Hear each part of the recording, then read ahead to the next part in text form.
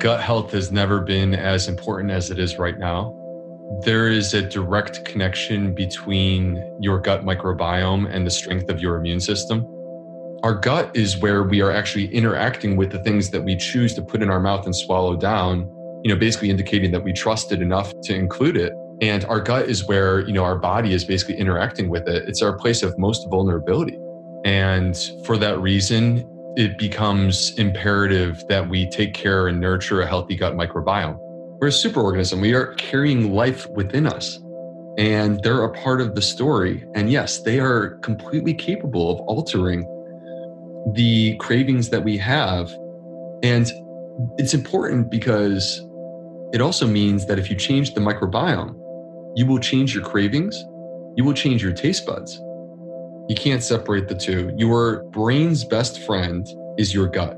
If you have an unhealthy gut, it is going to affect your brain. And if you have a healthy gut, you have a brain that is being optimized. That is Dr. Will Bulsiewicz, everybody.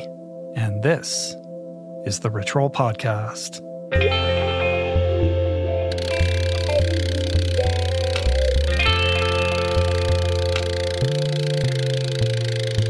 The Rich Roll Podcast. What is going down, people? Welcome to the show where I think we can all agree that we are collectively dealing with a fair degree of stress at the moment. Personal, pandemic, economic, civic, political. It's a traumatic time. And I think with that comes a few side effects, implications both physical, emotional, as well as psychological, which I think should serve as a reminder that it really is crucial that we all take care of ourselves right now, our bodies, our immune systems during this period of tumult, of upheaval, of uncertainty. And so much of how we do that, as we are increasingly coming to understand, begins in the gut. To help guide us to a better understanding of what all of that means, I have enlisted the good Dr. Will Bulsiewicz. Dr. B, as he is affectionately known, is a lauded gastroenterologist and gut health guru whose life work is devoted to better comprehending the microbiome and the crucial role that it plays in all facets of health. Dr. B is a graduate of Georgetown School of Medicine. He was a chief medical resident at Northwestern Memorial Hospital and chief gastroenterology fellow at the University of North Carolina Hospitals. He's authored more than 20 articles in the top American gastroenterology journals, and his New York Times bestselling book, Fiber Fueled, is a must-read primer on why gut health is so crucial and basically everything you need to know to optimize it. This conversation is packed with not-to-be-missed, mind-blowing health and nutrition epiphanies. It's all coming up in a couple few.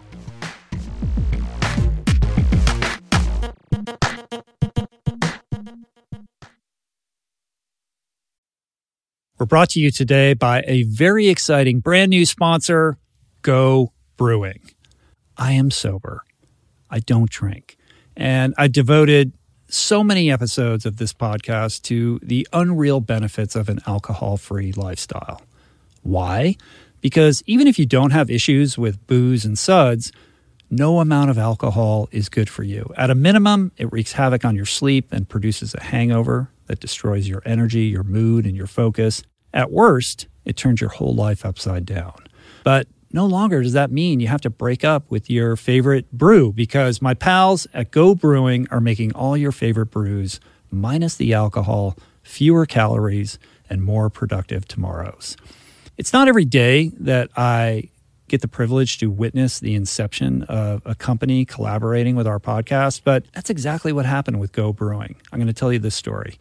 A few years back, I spoke at this event in Illinois, fittingly named Go, and it turns out that very day catalyzed Joe, the founder, to start his own NA beer company, Go Brewing.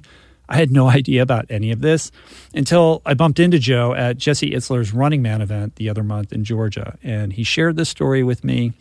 I savored his fare in all its varieties and deeply moved by the mission and what he shared with me, and just impressed with the insane taste and quality of his alcohol-free concoctions, I wanted to help share the discovery.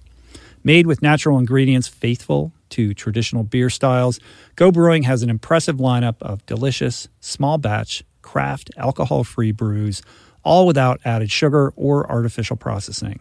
My favorite is their double IPA, Not Just Another Story.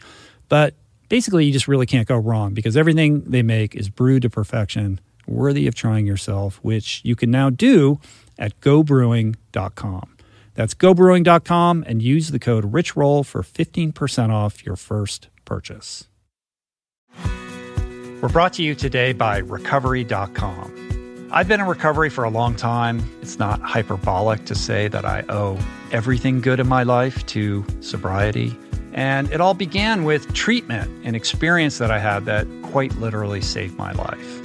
And in the many years since, I've in turn helped many suffering addicts and their loved ones find treatment. And with that, I know all too well just how confusing and how overwhelming and how challenging it can be to find the right place and the right level of care, especially because, unfortunately, not all treatment resources adhere to ethical practices. It's a real problem. A problem I'm now happy and proud to share has been solved by the people at recovery.com, who created an online support portal designed to guide, to support, and empower you to find the ideal level of care tailored to your personal needs. They've partnered with the best global behavioral health providers to cover the full spectrum of behavioral health disorders, including substance use disorders, depression, anxiety, eating disorders, gambling addictions, and more. Navigating their site is simple. Search by insurance coverage, location, treatment type, you name it. Plus, you can read reviews from former patients to help you decide. Whether you're a busy exec, a parent of a struggling teen, or battling addiction yourself, I feel you. I empathize with you. I really do. And they have treatment options for you. Life in recovery is wonderful, and recovery.com is your partner in starting that journey.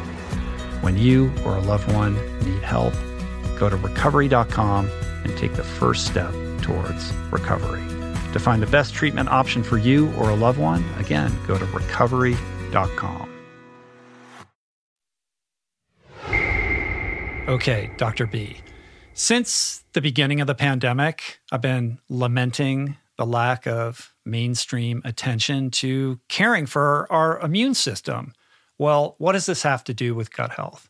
Well, it turns out everything, because 70% of that very system actually lives in our microbiome. Not only are these two things, immunity and gut health, not separate, they are inextricably linked. So today we're going to break it all down, the mechanisms of the microbiome, the latest research behind it, this epidemic of dysbiosis, or lack of gut biome balance, that we are experiencing, and its relation to a litany of diseases. We talk about the gut-brain connection and the paramount need to increase biodiversity both in our bodies and in our ecosystems at large.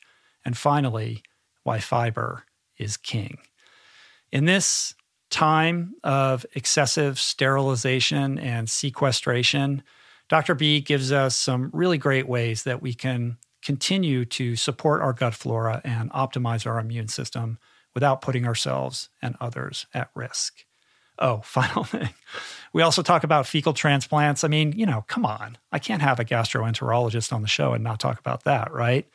In any event, Dr. B is the new mind making big waves on the plant-based microbiome scene.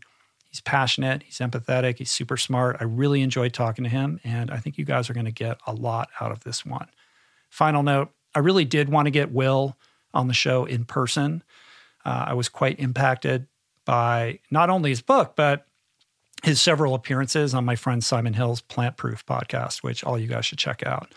But alas, the pandemic prevented that, and this was recorded remotely and some time ago, at the end of May, in fact. So apologies in advance for the audio quality. Final note, if this conversation leaves you intrigued, and I know it will, Will just released a comprehensive 7-week online course about gut health and reversing dysbiosis that goes quite a bit beyond what he was able to offer in the book. So I'll link that up in the show notes, or you can just hit him up on his website at theplantfedgut.com. So here we go. Dr. B, and me. You look great. The only thing that would be better is if we were in the same room, but that's not possible. I was holding out hope that we would make this happen in person, but I couldn't wait any longer. So nice to see you through the computer screen. It's great to see you too. I wish we were together in person. I look forward to someday, hanging out. We'll do it. As soon as this lifts, we'll get you out into the studio and we'll go for round 2, because there's no way that we can explore everything that I want to talk to you about today. We're only going to scratch the surface, but this is long overdue. So super psyched. I'm excited to see where you're going to take this. I have great confidence in you as an interviewer. Well, the first thing I want to say is that I spent the month of December in Australia, and I spent quite a bit of time with our mutual friend, Simon Hill. And every time I got together with him, he's like, "You got to meet Dr. B. You got to. He's the best." And I know that you've been on his podcast, I think 5 times at this point. Yeah. So I went back and listened to all of those episodes, and wow, there's so much good information there. So, like I said, we're only going to scratch the surface today. And if people are left wanting more, which I know they will be, they can go and check out Simon's excellent podcast, Plant Proof, which is really, that was kind of a launch point for you initially, correct? Yeah, I had 10,000 followers going into that podcast, and doubled that in a month. And it went viral. I mean, that's still the most downloaded episode that he's ever had. I mean, it's over 250,000 downloads for him. Yeah, that's great. So many things to talk about. I think an interesting launching off point for this would be to kind of contextualize your work with what's going on currently in this pandemic era that we're all navigating through.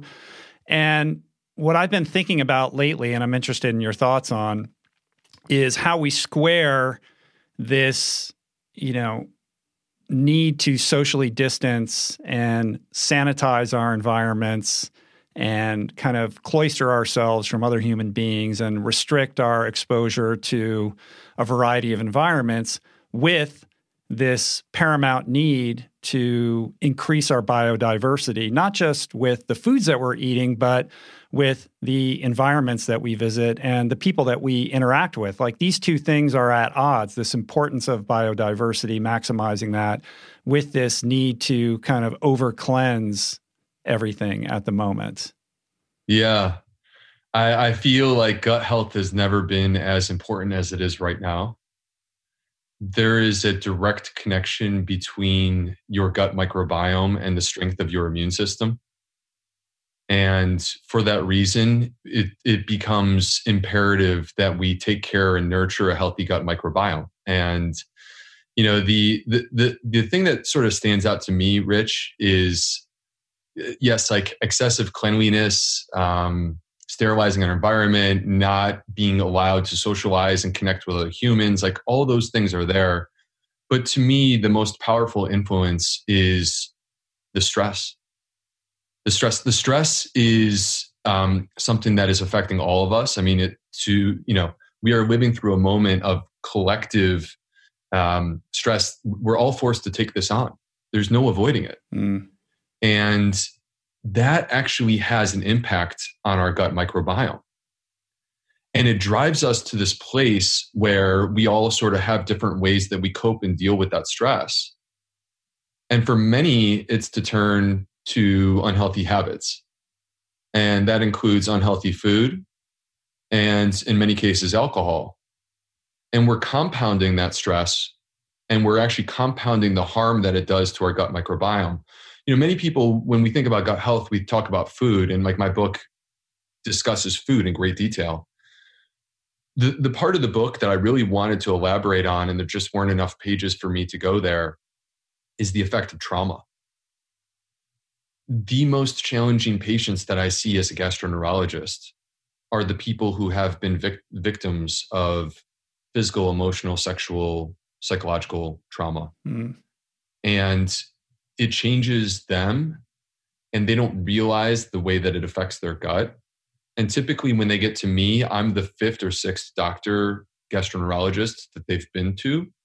They're looking for solutions related to their gut microbiome or to their digestive issues. And what I discover after getting to know them and building that trust and that relationship is that the solution, the path, is actually not through food. More so, it's actually about healing that trauma that is eating at them on a subconscious level. And all of us are dealing with trauma right now.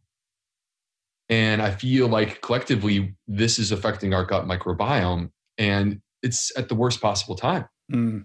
There's a direct line between gut health and our immune system. 70% of our immune system lives in our gut. And when we have that, that emotional trauma that's affecting our gut, and then we also compound that by consuming alcohol or by eating junk food, we're putting ourselves into a vulnerable place where if we do get the virus, we don't have our defense system built up to protect us. Mm-hmm. And that's the scary thing, because increasingly we're seeing studies, Rich, that are making connections between the gut microbiome and severe manifestations of COVID-19. I mean, the doctors are all asking the question, who are these people that get COVID-19? And, one of the first things that we discovered is it's the people that have diabetes and high blood pressure and coronary artery disease and are overweight. And then when you think about all of those things that I just mentioned, diabetes, heart disease, high blood pressure, being overweight, they're all connected back to the microbiome. Mm-hmm. Mm-hmm. Yeah. This idea that 70% of your immune system resides in the gut is profound. And I want to dive into that a little bit more deeply. But let's talk for a couple minutes about the importance of buttressing and maximizing, optimizing our immune systems right now. I mean, there's a lot of talk about social distancing and wearing masks and all the precautions that we're all, embracing and undertaking to protect ourselves. But I think, in my opinion, not enough communication and conversation around how to buttress our immune system so that if and when we come in contact with the virus, we're in the best possible sort of situation in order to combat it and overcome it. Yeah, I totally agree. I feel like we have fixated on ways to reduce transmission of the virus, which is a good thing. You can affect how contagious this virus is and change the R0 with these sort of social, physical distancing measures or wearing face shields, things of that variety. But that doesn't help the person who contracts the virus. And a huge percentage of us ultimately will. Mm-hmm. And so I agree with you. I think that we need to speak more broadly about this. And to me, the key in this conversation is this connection between the gut microbiome and the immune system. You can't separate them. They're completely intertwined. I mean, I want people to understand that if you were to zoom in on a microscopic level, what you would see is this single layer of cells that we call the epithelial layer that's so thin that the naked eye can't pick it up. And this single layer of cells separates on one side 38 trillion microbes, your gut microbiome, and on the other side 70% of the immune system. And they're communicating with each other. They're in constant conversation.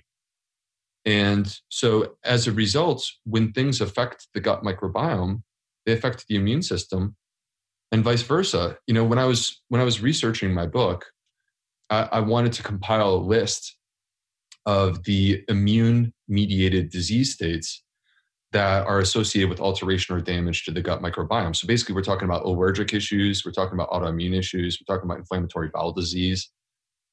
And as I started to look for studies making this connection, I didn't find a study where the answer was no in terms of the connection between the immune system and the gut. It either had not been studied or the answer was yes every single time. That when you have these immune-mediated disease states, allergic, autoimmune type diseases, when they look at the gut microbiome, they always find that there's damage to the gut microbiome in the setting of these conditions.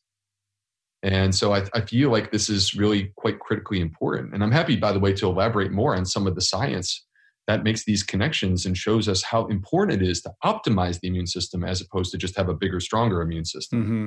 So when you say that 70% of our immune system resides in the gut, what exactly does that mean? I'm trying to imagine, a locus of this or what it looks like. Like, what do you mean specifically when you say that?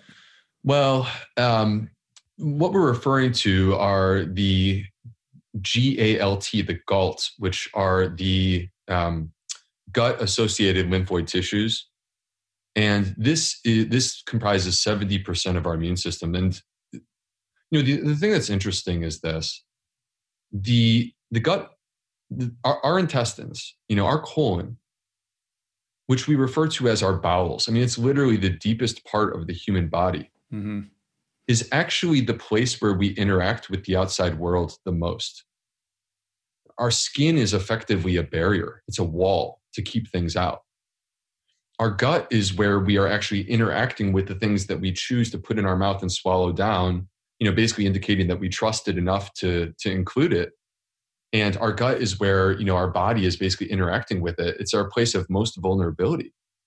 And as a result, it's really no surprise that this is where the immune system, sets up shop and performs the task of helping us to identify like what is good, what is bad, what can we leave alone, what should we be attacking, things of that variety.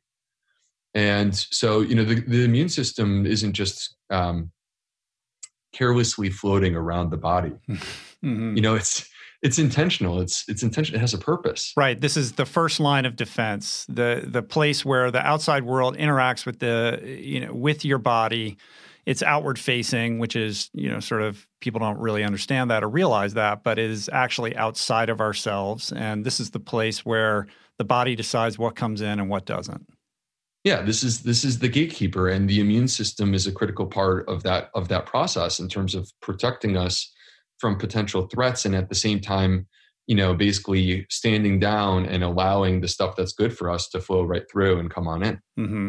So essentially, to ignore gut health or to not have a optimally functioning microbiome is to put yourself at peril in terms of your immune response to COVID or anything.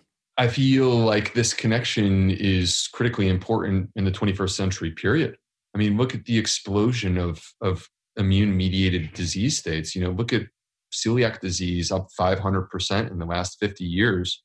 Look at inflammatory bowel disease that's absolutely exploding. Mm-hmm.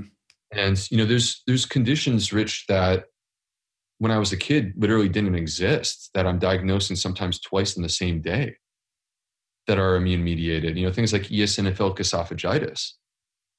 And so, independent of COVID, right, I feel like recognizing this connection is really critically important, because the problem is once you trip that wire, once you cross that line, you may find yourself with one of these conditions that I don't believe that there's necessarily a cure. I think that you can put yourself into remission. But once you have one of these conditions, I think that you have it, mm-hmm, and it's there. Mm-hmm. Well, let's take a step back and define our terms a little bit. I mean, the microbiome is not a new subject matter for this podcast, but I think it would be helpful to kind of talk a little bit about what we're talking about, and also to get a little bit of your background and what got you interested in this field. So the microbiome, just to define some of these terms, the microbiome is an expression that we use to refer to the collective DNA that is provided by these microbes that are a part of us. We're these big, strong humans, and we think of ourselves as these autonomous creatures that are the masters of our domain, when in fact, we are covered from the top of our head to the tip of our toes with these invisible microbes. I hold up my thumb. I mean, to the listeners at home, you can literally look at your thumb right now, and there are as many microbes there as there are people in the UK. Uh-huh. So it's absurd, how many of them there are. And I think you said in the book 39 trillion microorganisms. 39 trillion throughout the entire body, about 38 trillion of which are actually in your gut. That's where they're focused. And this number is so hard to understand or fathom.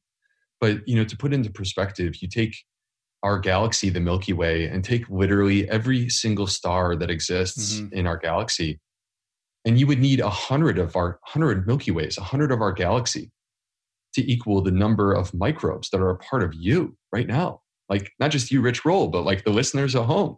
Yeah, and you can't even wrap your head around that. So it's impossible. It's completely absurd. And they're not just there. They're not innocent bystanders. They're not along for the ride. They're not, for the most part, blood-sucking leeches that just take from us. We have had a relationship with these microbes going back all the way to the beginning. There never was a sterile human. The very first human, going back millions of years, they had a microbiome. And we rose and fell together. Coevolution. If we survived, they survived. And so we actually, through the years, grew to trust them with certain things within our body. And as a result, we basically asked them like, hey, we need you to take care of digestion for us. We're incapable of keeping up with the different varieties of plants that exist across our entire planet. We need someone who can adapt more quickly than a human can.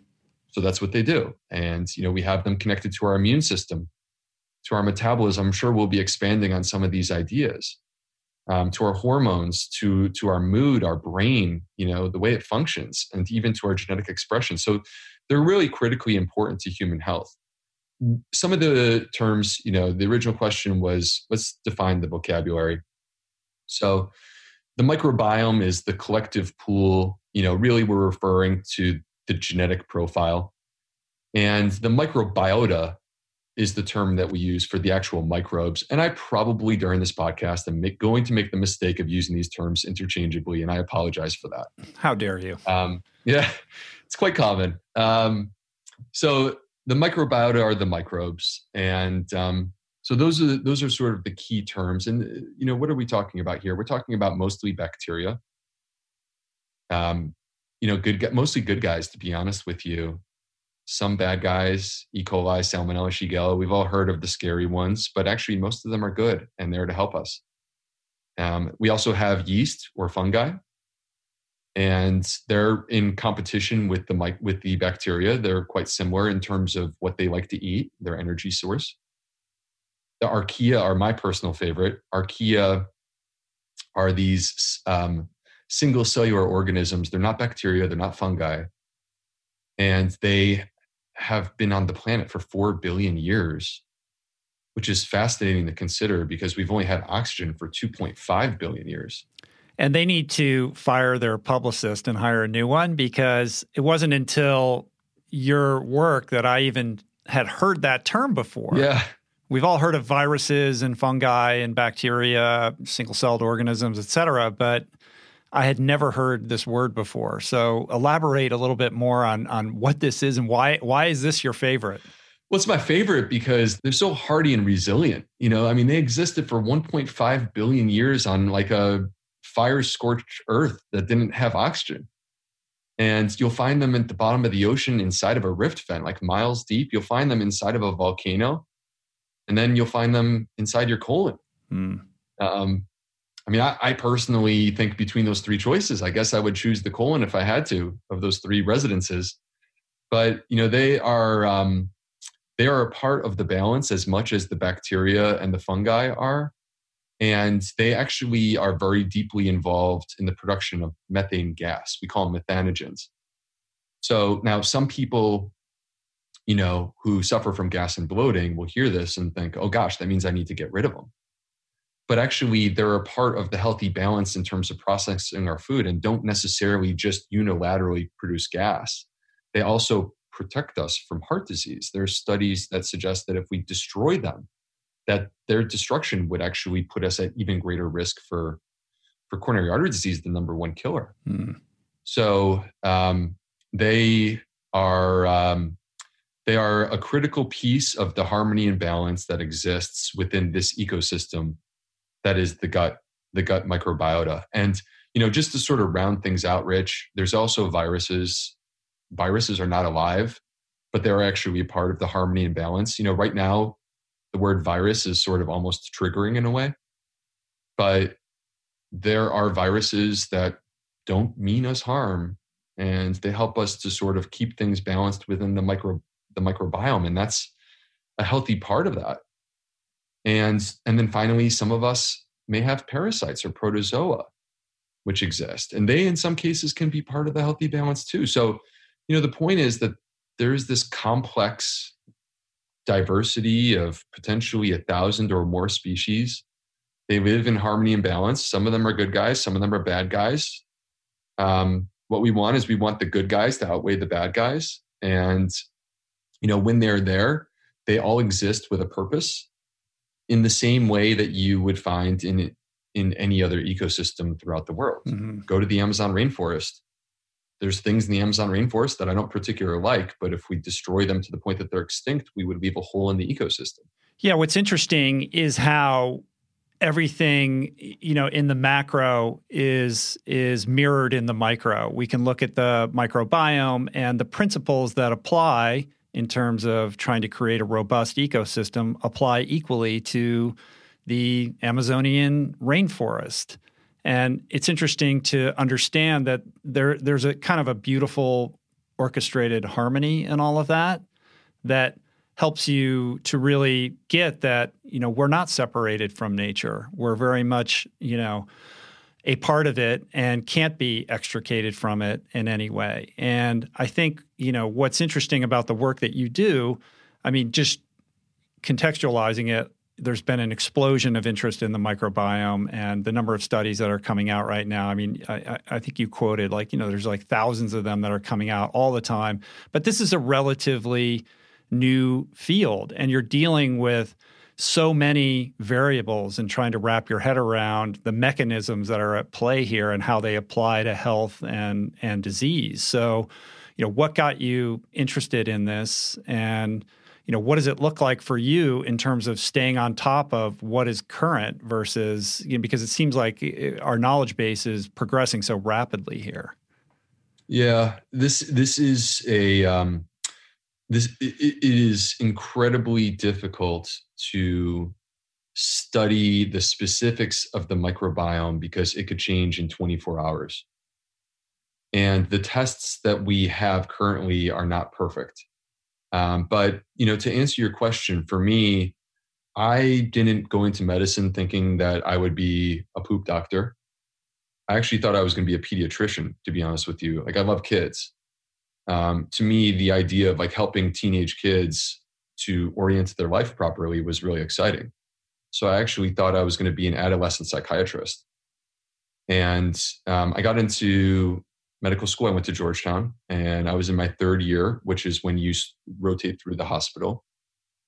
And I did my pediatrics rotation, and it just, unfortunately, I love pediatricians and God bless them, but it just wasn't for me.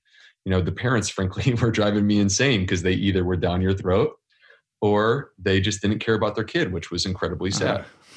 Oh my God. I just couldn't deal with the polar nature of that. So what I loved about gastroenterology is that I am an internist first, and I get to use my mind to break down and dissect complex problems. And I also get to use my hands on a routine basis. About 50% of my time is done doing endoscopy. And so that's what attracted me. And the gut microbiome really wasn't on the radar in 2006 when I graduated medical school.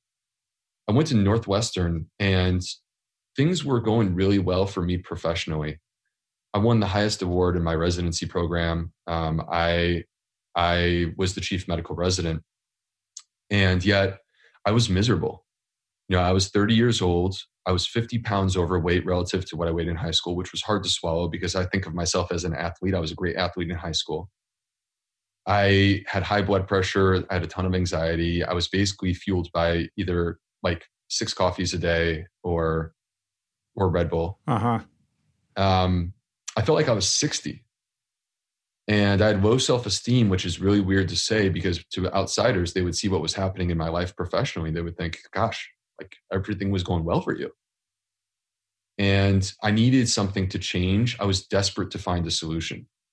And the problem is that my medical training, as wonderful as it was, as skilled as I became at acute care of the complex ill person who would roll into the ICU or the hospital, I didn't really have a solution for my problem. Mm-hmm. Being overweight, having low energy, low self-esteem. And I tried to outwork it. So, typical guy. I was like a good type A. Yeah. I was like the typical guy. I was like, I can eat whatever I want if I just work hard enough. Right. And so I was hitting the gym 6 days a week. Not exaggerating, 30 to 45 minutes every time of heavy weights, and then jump on the treadmill for 5 to 10K or jump in the pool for 100 laps. And I could run a good 5 to 10K and I was getting stronger, but I couldn't lose the gut. Mm-hmm. And so anyway, I ended up meeting the person who's now my wife. And we would go on a date, and she would, I would be sitting there ordering ribeyes and pork chops and stuff. And we'd go on a date, and she would ask the waiter to do something that wasn't even on the menu. Just like, make me a plant plate. Have the chef put a bunch of plants on a plate for me. And I was just like, what the heck is going on over there? Uh-huh. I'd never been around someone like this before. And, but what I saw was that she could eat as much as she wanted without restriction. She was cleaning her plate. She was loving her food. She was satisfied, very happy with the food. And she had no weight issue at all, complete control. She looked amazing. And so for me, it just opened up my mind, like, maybe there's something to that. Maybe this diet that I was raised on and was okay when I was a teenager, maybe this is the problem.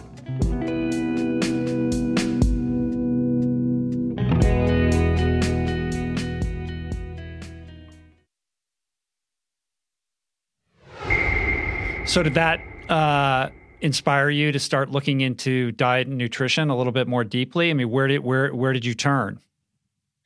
I feel like for me, I remember like literally the day that this happened, where I usually would I would literally a couple times a week go to Hardee's. I was in North Carolina now, and I would go to Hardee's. Trust me, I figured out whatever fast food joints were nearby, wherever I lived. That's the one thing. I was adaptable. I know it well. And Hardee's had this deal. It was $5. And it's like, it's disgusting to imagine that you could get like 2,500 calories for $5. Like double cheeseburger, chili cheese dog, an apple pie, and a soda and fries for $5. Mm-hmm. So one day I was like, you know what? I'm just going to go home and make a smoothie and see what happens. And I did that. Just bananas, greens, berries. I made it was like 35 ounces. And I felt amazing. I mean, it like energized me. I felt so light. I didn't have the hangover where I have to lay on the couch for a couple hours. I went to the gym an hour later, smashed an awesome workout.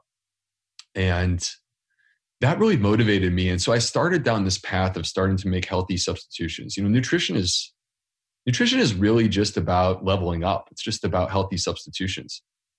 And so I went down this path, and I like literally the fat started to melt off my body. And these issues, the anxiety started to lift. I started to feel so much better. My workouts were getting better. My recovery was better. I wasn't as sore. And so for me, I'm a man of science. I have such great respect for the scientific process. And it wasn't enough to like have this experience. I needed to see that there were actually studies to back it up. So that sent me in this direction where I started to look into it, and I opened up PubMed. I thought there'd be like 5 or 10 studies. And I could not believe that there were literally thousands that I'd never heard about. Mm-hmm. It just wasn't part of your medical school curriculum at all. We're so busy learning about thousands of medications and their side effects. We're so busy learning about these rare disorders that we'll never diagnose in our entire career that we lose sight of the practical information that the routine person needs coming through the door. And So yeah, nutritional education is completely devoid in our traditional, medical education. Mm-hmm. And I just didn't have it. So when I opened up and saw these studies, I was shocked. And very quickly, I found the connection between nutrition and the gut microbiome, which was starting to really take off. And it was really affecting my field as a gastroenterologist. And that finding, I just started devouring these studies and, bringing them into the clinic because I'm taking care of these people with irritable bowel, Crohn's disease, ulcerative colitis. And they, they're real people and they want to know, like, doc, I can't eat without pain. What am I supposed to eat? I mean, it's a basic question. And most GI doctors don't have great answers to that basic question. And I needed to find something. So I spent, basically nights and weekends studying and learning, educating myself and implementing this in my practice, and was shocked by the results. I mean, amazing transformations in my patients. Mm. And it got to the point, Rich, where, after years of seeing these people who, like for me, what I discovered is that this is the root of the issue. And if we don't address the root of the issue, what are we doing? Mm-hmm. Just covering it up. Mm-hmm. So taking on the root cause of these digestive issues, damage to the gut microbiome, allowed me to really alter the health of my patients and get them to a much better place. And so it got to the point where I was like, in 2016, I just felt compelled to share the story. And I started my Instagram account with zero expectations at all. I have to tell you, like when my wife and I were dating, my wife and I have been talking about how surreal it is for me to be on your show. No. Seriously, because you're the dude. Come on. I'm serious, man. Back in 2014, when my wife and I were dating, we used to do, early when we were dating, we would call it the best weekends ever. And we would be like blasting all over the Southeast, having fun, going to Asheville or, going to the beach in Charleston or whatever. And we would be in the car together on the best weekends ever. And we'd be listening to Rich Roll podcasts. Aww. And so it's really cool now. Here we are 6 years later. And like, I started this Instagram in 2016 with zero expectations. If I had 500 followers, I would have been thrilled. Yeah, but now you're a New York Times bestselling author. That is really weird. The book, it debuted at like number 6, right? I think. The book debuted at number 6. Launching a book in the pandemic too, not an easy thing. So I think listen, the book is amazing.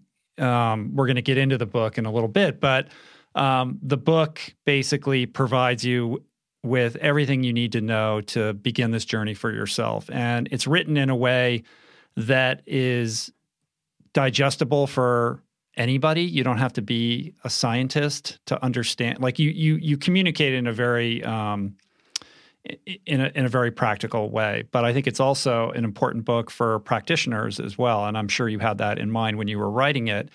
And I think it really is important because as we speak about preventative medicine, it's all about getting to the root cause of what is creating all of these chronic illnesses. I mean, when we talk about chronic lifestyle disease, people are thinking about heart disease, cancer, diabetes, et cetera.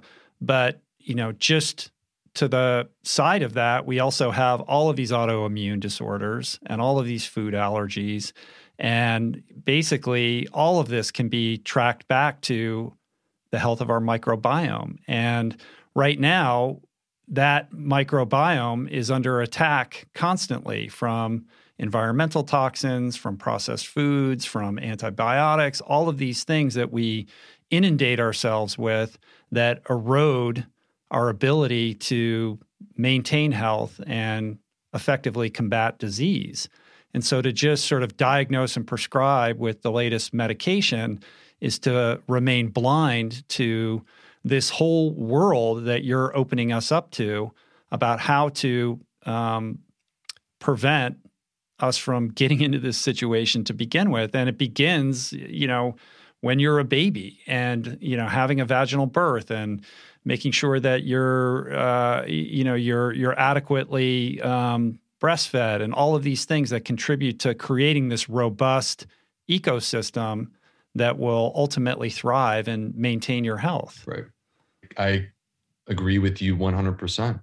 And, it's fascinating to think about that connection and how it starts, between us and these microbes early in life.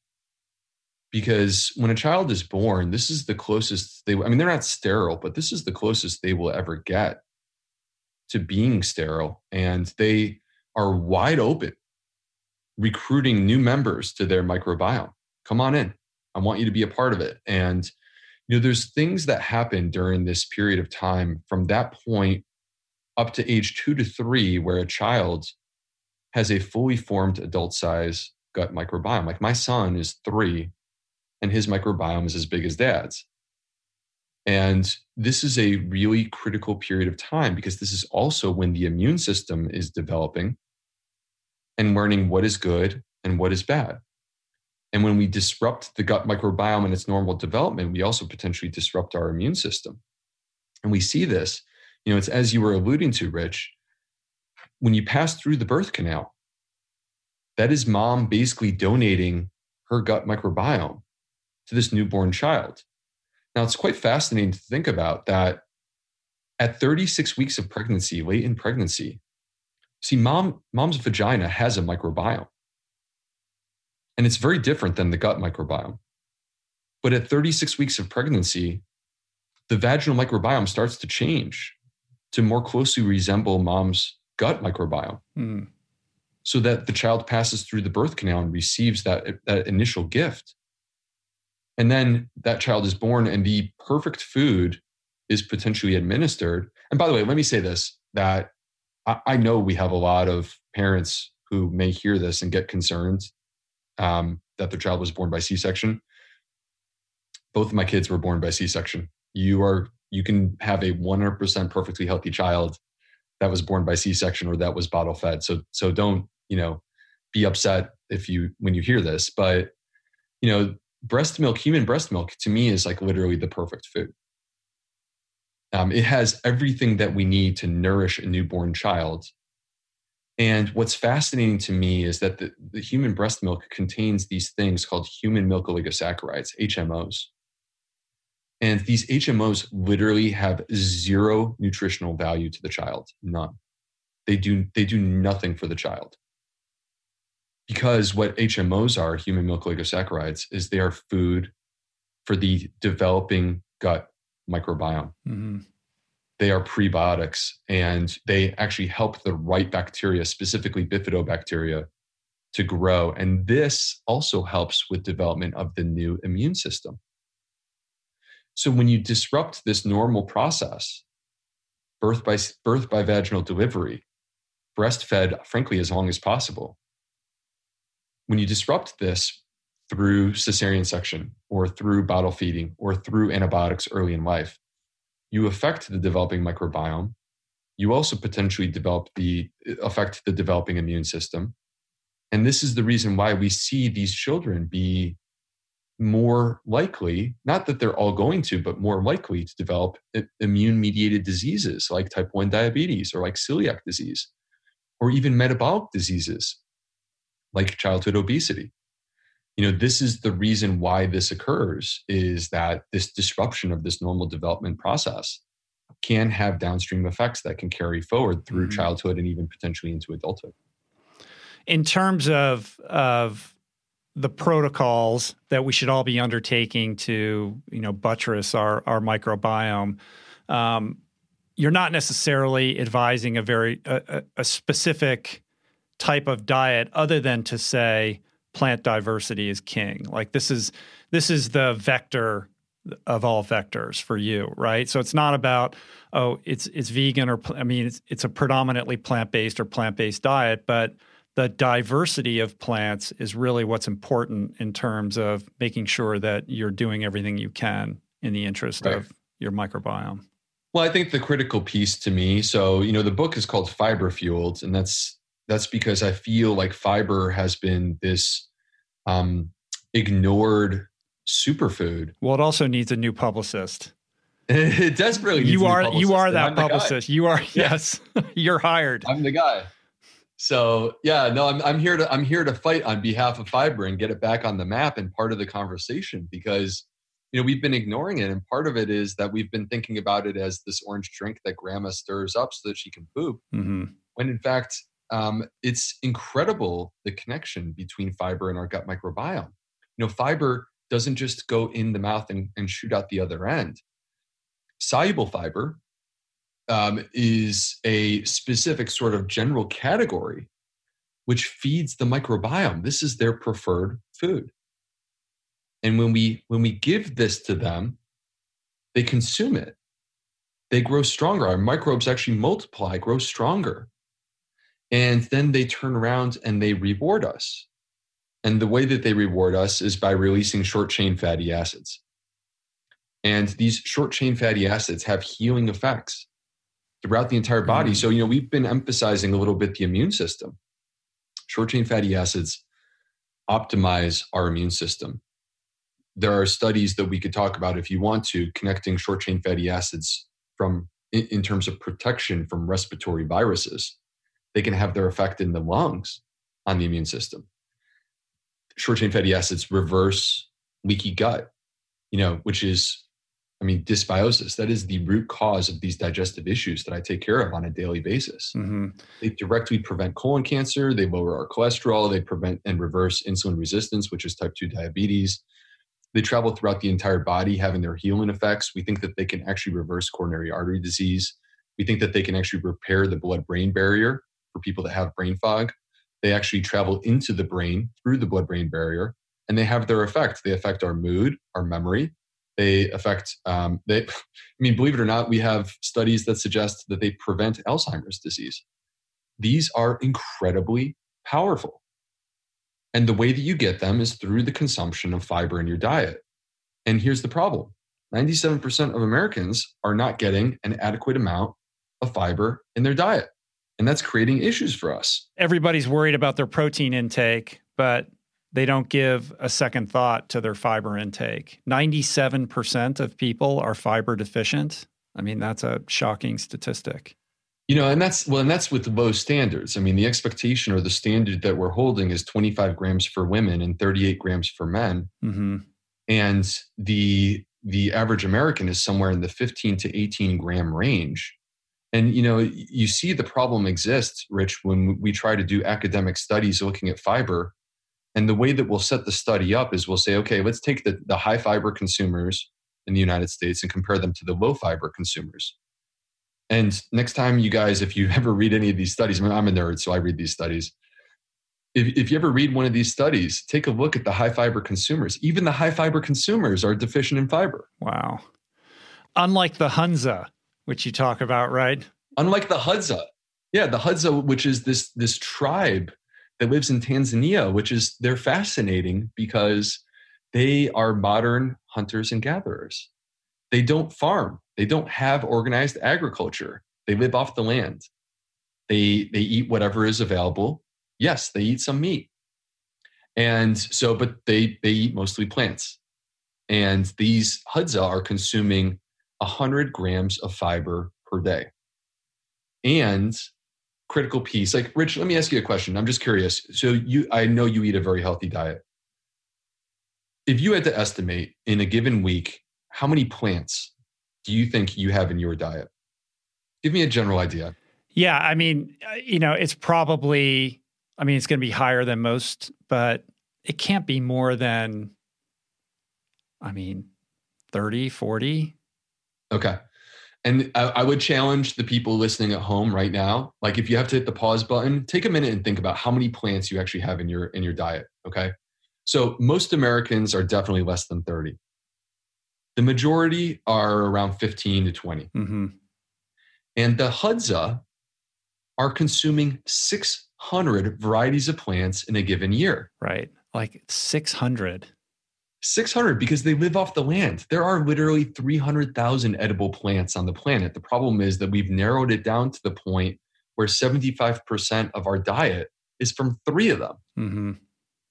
And we're ignoring this diversity. We've put pressure, unfortunately, on our farmers where the farmer has no choice but to opt for high yield breeds of crops.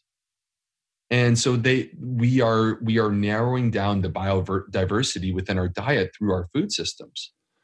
And so with the Hadza, I presume that they have lower incidences of all of these chronic ailments as a result of this biodiverse, plant-forward diet. They have their challenges. They don't live in the United States with the healthcare system. They don't have access to a guy like me, right? But when we actually look at their microbiome, what we look at is the diversity of species. Okay, so biodiversity is a really important word these days. And the biodiversity within your gut microbiome is a measure of health. The more species that you have, the more that your gut microbiome is resistant to sort of disturbances. It has all the different players that are available. They're not all the same. They have different roles. So when you have that diversity, you have all the pieces that you need, no matter what you throw at your gut. It's ready to step up and do the job. Mm-hmm. And so we want that biodiversity. And when we study the Hadza and we compare their biodiversity within their gut microbiome to that of a person that's, say, in the UK, we see that they have 30% more diversity than a person in the UK. And, I hate to break it to all the Americans who are listening right now, but we're even worse. They have 40% more biodiversity than we do. And the connection that's really important for people to understand, and frankly, if there's only one thing that you take away from this podcast, listening to us have this conversation today, this is what I want you guys to hear, okay? The way that it works is this. Fiber is not just fiber. There are millions, if not billions, of types of fiber in nature. It's so incredibly complicated from a chemistry perspective that we're not even capable of creating an estimate to how many types of fiber there are. But every single plant has its own unique types of fiber, multiple different types within that plant. Every single plant is going to have prebiotic fiber that feeds the microbiome. This is their preferred food, these prebiotic fibers. And the key is that they are picky eaters. They're like us. You have different food preferences than I do, even though I'm sure that many people would label us as having the same diet. You eat differently than I do. We have our own preferences. And they do too. They have specific food preferences in terms of the different types of fiber. To put in perspective, take a black bean. You give these microbes a black bean, and there are certain specific species that are going to multiply and thrive, and they're going to be stronger and be more prepared to help you because you just fed them. They are energized. But the opposite is true. You take that black bean away, you say, I'm going black bean free. Those same microbes that were thriving because you were feeding them are starving. Right. And they're not getting what they need. And so, Rich, this looking at the Hadza and comparing it to Americans and seeing 40% more biodiversity within their microbiome, that's interesting. That's cool. But to me, I wouldn't write a book based upon an idea. And that is not enough for me to say with confidence that the most important thing for our gut microbiome is the diversity of plant species. I need something more. And where you find it is the American Gut Project. The American Gut Project is the largest study to date to take our diet and lifestyle and connect it to the biodiversity within our gut microbiome. It is actually an international study, even though it's called the American Gut Project. They have people who are participating from over 40 countries from around the world. And there is no study more positioned to answer this question. What is the number one predictor of a healthy gut microbiome? And when they analyzed this, it was clear cut. The number one predictor of a healthy gut microbiome is the diversity of plants within your diet. And so when we set off this question, you said, well, you're not necessarily ascribing to a specific diet. Well, here's why. So I'm vegan, you're vegan, okay? But in this study, diversity of plants was more powerful than being vegan. Mm-hmm. Because if you are vegan and you eat the same 10 or 15 foods every single day, you are not feeding your microbiome. And there are alternative diets that you could do where if you really focus on diversity of plants within your diet, you're going to feed your microbiome and do a better job. Mm-hmm. So to me, it's not about the label that we apply. It's about understanding the concept, which is that it's critically important to the health of our gut microbiome that we incorporate as many different varieties as possible. And in the American Gut Project, the line that they drew in the sand was 30 different plants per week. Mm-hmm. That doesn't mean, by the way, that there's a magic, difference between 30 and 29, or that 35 isn't better than 30. The point is we want as much diversity as possible. Mm-hmm. And that's the critical piece.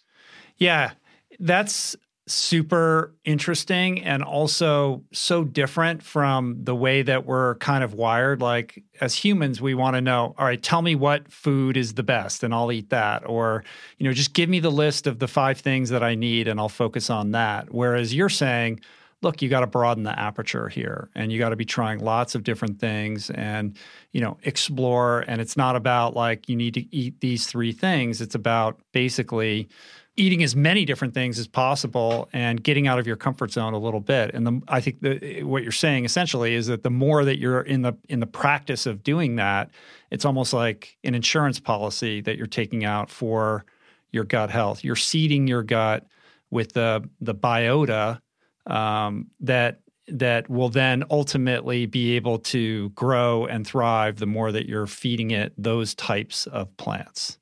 Yeah. No, I totally agree. And just to kind of pick up where you left off, every single plant has its own unique types of fiber. That's what I've been talking about for the last few minutes. Uh-huh. But there's so much more. Every single plant has vitamins, minerals, phytochemicals. Like, I don't know how much your listeners have heard. I'm sure they have about phytochemicals. These are the unique chemicals that you will find in plant foods, exclusive to plant foods. That's what phyto means.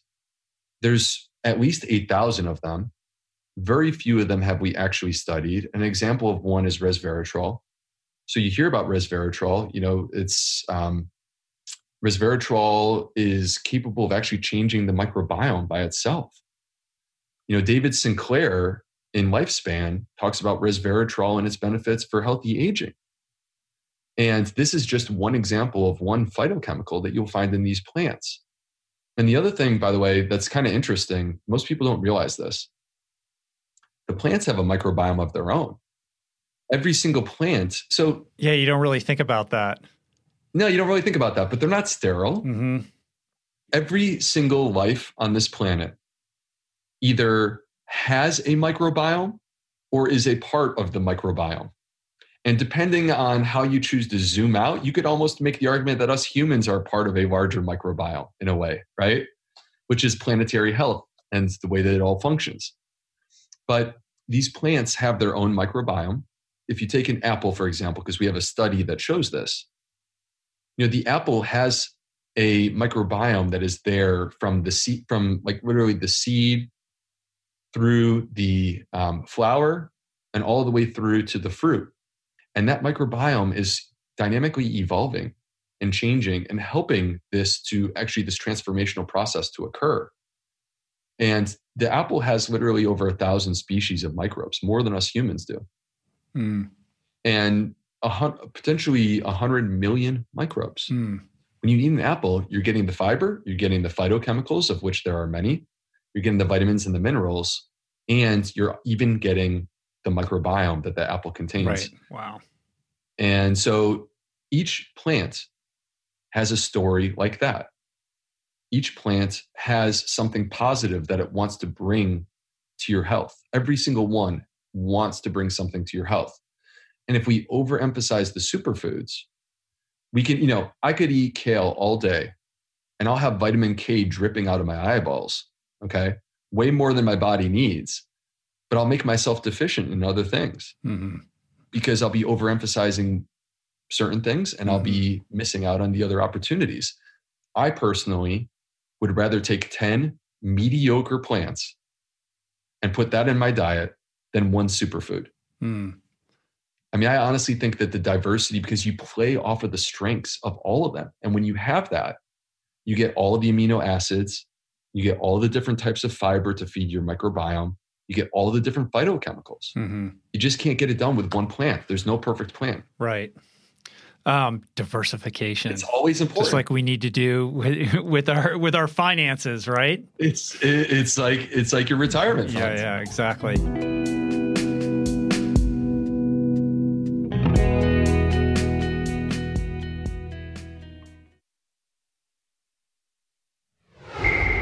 Shifting gears a little bit here, let's talk about the relationship between the microbiome and inflammation, which is sort of, at the root of so many of these illnesses that we're seeing. Absolutely. So, many people don't realize the connection between inflammation and dysbiosis, which is the word that we use to describe damage to the gut microbiome.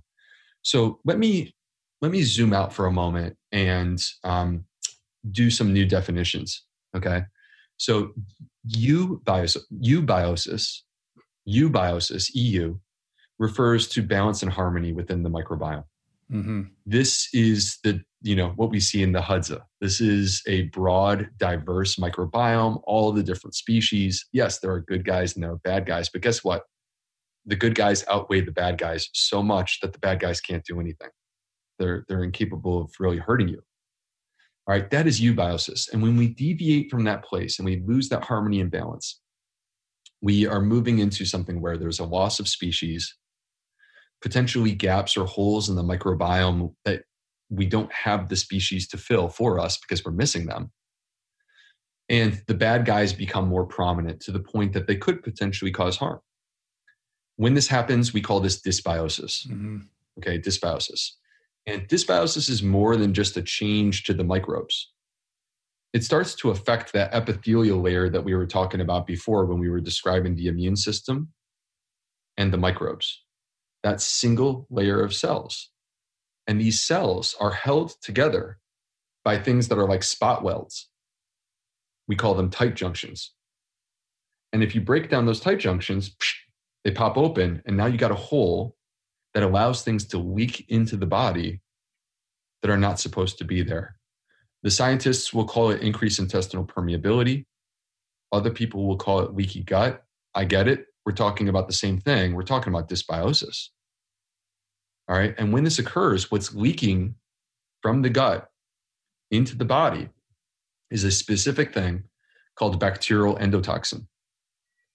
Bacterial endotoxin, also called lipopolysaccharide, actually activates the immune system. And this is inflammation. In one word, bacterial endotoxin is inflammation. That is the word. And it can be on a number of different levels. You could have smoldering, low-grade inflammation. And that's the type of inflammation that leads us to developing cancer or heart disease or Alzheimer's. Okay? That, again, is driven by bacterial endotoxin. And we can also have a surge or a spike of bacterial endotoxin all at once, and that is sepsis. Sepsis is where you have overactivation of the immune system, where the immune system actually becomes your enemy in the setting of an overwhelming infection. And this is particularly relevant when we discuss COVID-19, because we all know that the people who are the sickest with COVID-19, what ultimately is threatening their life is respiratory failure. They develop something called acute respiratory distress syndrome, ARDS. And ARDS is not the virus. ARDS is the response of the immune system to the virus. A overactive immune system overreacts to the virus, basically goes nuclear, basically starts unloading all its guns at once. To the point that it basically breaks down the lining of the lungs and both lungs fill up with fluid. And that is not, you are incapable of sustaining life unless you're on a respirator in that setting. And so sepsis, where a person is critically ill with an overwhelming infection, may get ARDS, they drop their blood pressure, their heart rate goes up, they're not even conscious, they're totally confused, they're pale. This is actually driven by excessive amounts of bacterial endotoxin, excessive inflammation. So, and it could be that full spectrum. Wow. I mean, that's amazing to hear that. And so in order to avoid that, what are the things that we can do that you haven't already mentioned to make sure that we have that gut lining intact and we're not, basically creating that kind of inflammation? So, to me, my book focuses a lot on diet because diet is ultimately the most powerful driver of the balance within our gut microbes. And we've talked already about diversity of plants, so we don't need to go there again. But, just keep in mind how important this is, where 97% of us are not even getting the minimum daily amount of fiber, nor eating a diversity of plants. So that's a great opportunity. But you don't want to sabotage your own health. And so we need to also take a look at what are the things that are holding us back or causing harm to the microbiome. And this is where I start thinking about, if we're going to talk on the dietary side of things, look at the average American's diet. 10% plants, 60% processed food, 30% animal products, meat, dairy, and eggs. To go a little bit deeper on those things, processed food. Okay. So basically, when we refine grains, we strip the fiber. Not a good idea. We're throwing out the healthiest part. We're keeping the least healthy part. When we build these processed foods that are capable of sitting on the store shelf in a box for like literally a year and not changing, they are completely lifeless. They have no microbiome, and we have pumped them up with chemicals. The Food and Drug Administration has approved 10,000 additives that are in our food supply right now. I'm not trying to be a fear monger. Like I sincerely don't have any intention of being that. But I think that the issue is this: when you allow, in a very short period of time, 10,000 new things into the food supply that weren't a part of our great-grandparents' life, and the level of expectation for study is, it does not require human testing. That's at least 80% of them. And the 20% that do have human testing, it's, you're still alive after a week. Right. Cool. Yeah. Right. Right. So, but Rich, what happens when you eat that food for 30 years or 50 years? Right. And these foods, people need to understand that there is a cycle to our food. There is a life cycle to our food where nature naturally will take it back. I mean, look at a piece of meat or look at a vegetable, and at some point it's going to decompose. And that process of decomposition is done by microbes. You had your chance. Now it's past the point of being human food, and the earth is taking it back. This is going to become soil for us in the future, right? Particularly the organic matter that you get from the plants. This is compost. We will create humic substances. And so how do we disrupt that process, that natural process? Get rid of the bacteria, get rid of the microbes, prevent them from being a part of it. How is it possible to have cold cuts that sit in the refrigerator for a year unchanged, and you take a couple slices off every once in a while? You are keeping away the bacteria that would rot the meat, and that's how it stays that way. And so what do you think happens when you drop those food additives and those chemicals that are designed to retard microbes? What do you think happens when you drop it into 38 trillion living inside your colon? Right. It's impossible to believe that that's good for us. And then, moving on to, so beyond processed foods, moving on to animal products. In the United States, we eat 220 pounds of meat per person per year. It's the English-speaking countries that are eating the most meat. I mean, China's up and coming, Brazil's up and coming, but we are setting the highest mark in the United States, in Australia, in the UK.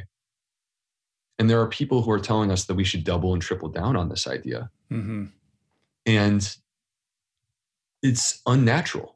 The Hadza are not eating 220 pounds of meat. They're eating 100 grams of fiber per day because they're not that efficient as hunters. Right. So let's get into that a little bit. We have the paleo diet, the keto diet. Now we're seeing the carnivore diet, the low carb enthusiasts. All of this are very animal product heavy, animal product forward. And you'll hear from proponents of these dietary protocols that they are reducing their inflammation, that they are overcoming their food allergies. It's a very restrictive protocol.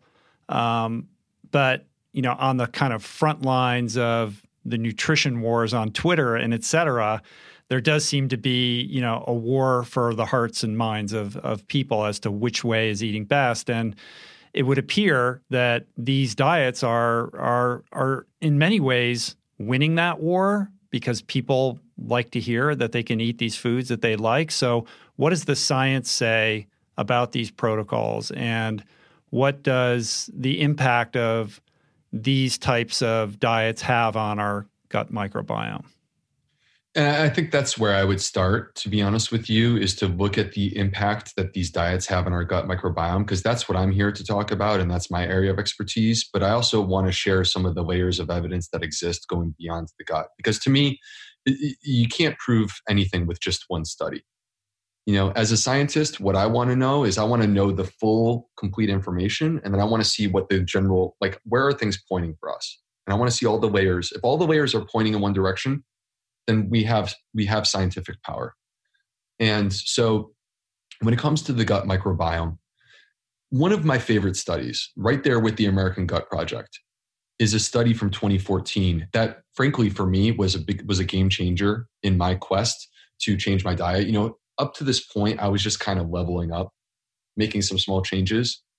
But when I saw this study, it really made me say, I just don't think there's any role for animal products at all when it comes to the gut microbiome.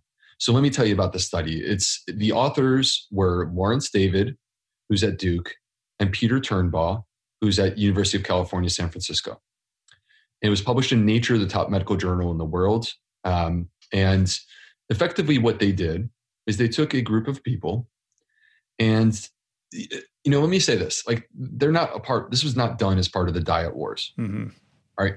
These are extremely high level microbiome researchers who were trying to prove in humans what we have seen in animals for years, but had never to this point proven that this was possible in a human being. Okay. So now we accept some of these things as true, but this was 2014. They took a group of people, they put them on 5 days of a completely plant-based diet. And then those same people would cycle over to 5 days of a completely animal-based diet, or vice versa. Some people started on the animal-based diet first. But they wanted to see what's the effect on the microbiome. So they measured the microbiome every single day. And what they saw in both cases was that in less than 24 hours, you can actually change your gut microbiome. Your dietary changes that you've made, like what you had for lunch today, is already changing your gut microbiome. Mm-hmm. And the reason why is because it is evolving so quickly in a way that's hard for us to fathom. Every 20 minutes, there is a new generation of microbes. In one day, you have at least 50 new generations of microbes that have evolved. That's like in one day, they're doing human evolution that would take us all the way back to the pyramids. Yeah. Wow. And so they're changing dynamically very quickly. And so what they saw was when people were on 5 days of a completely plant-based diet, your gut adapts to what you are eating. And when you're on a plant-based diet, you generate microbes that are really good at breaking down fiber. And as a result, you have what are categorically described as anti-inflammatory microbes that are capable of producing these short-chain fatty acids that I was heralding earlier in our conversation.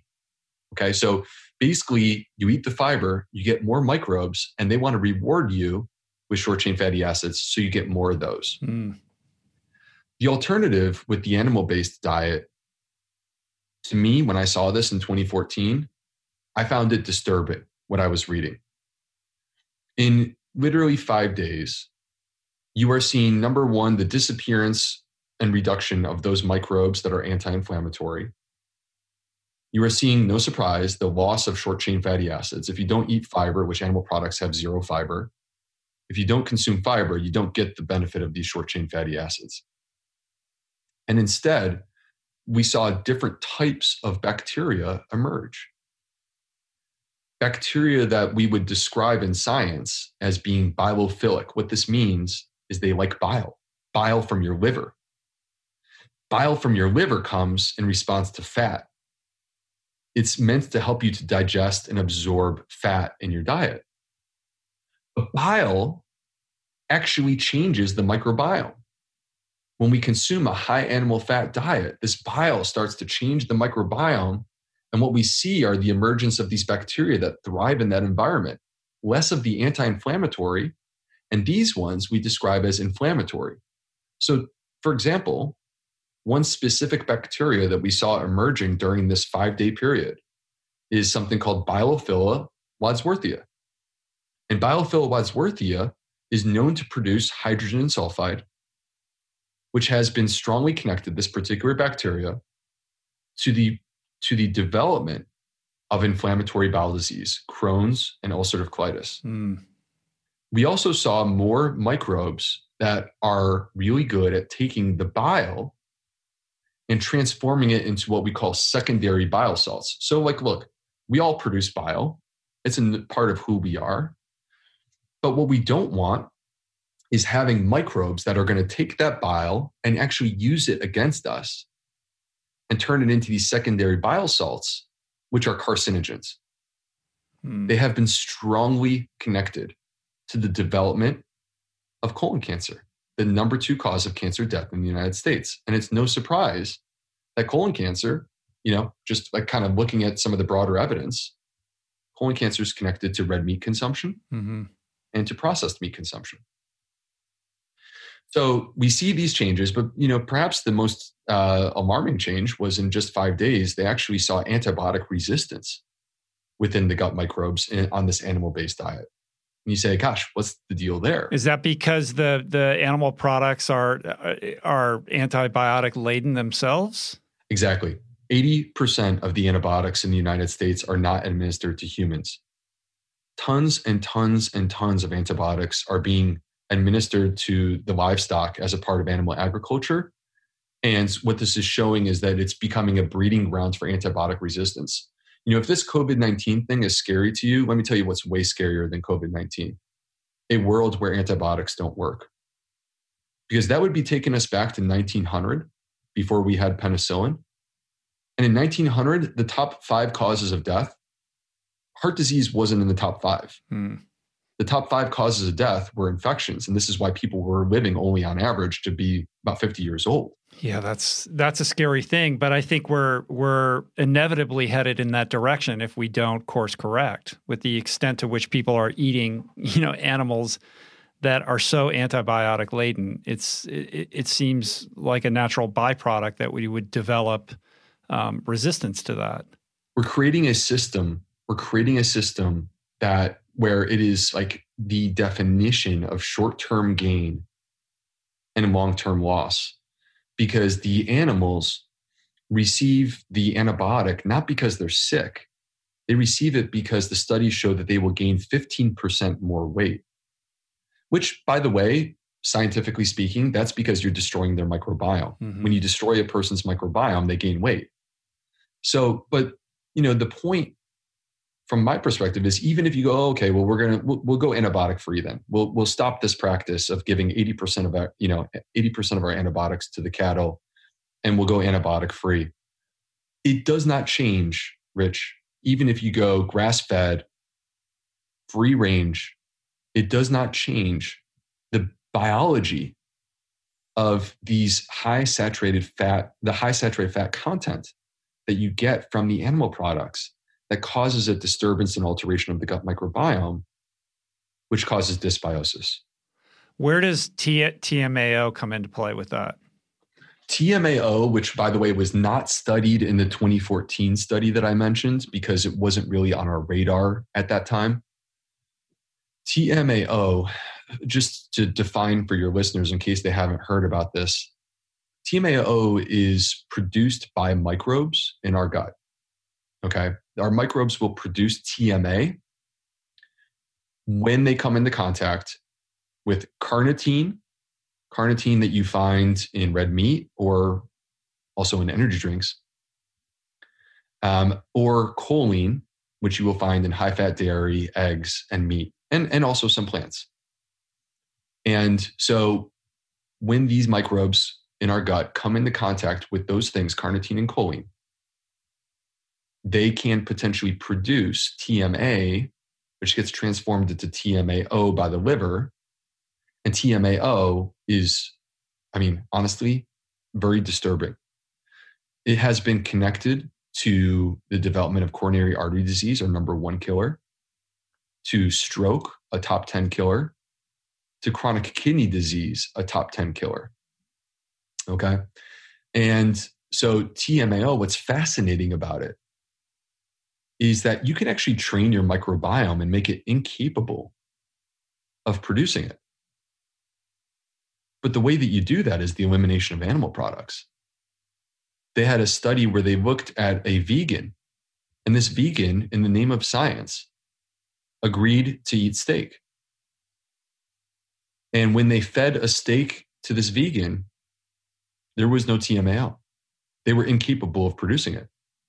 When they fed that same steak to someone who is an omnivore, they spiked their TMAO levels 600%. Now, here's the issue. Your gut, in all cases, whether it's for better or for worse, your gut is adaptable and it will change. And so if you take a group of vegans and you start giving them carnitine and choline, whether it be in supplement form or they start consuming animal products, they'll start producing in about 4 weeks, they'll start producing TMAO. So the gut will adapt and start to produce it.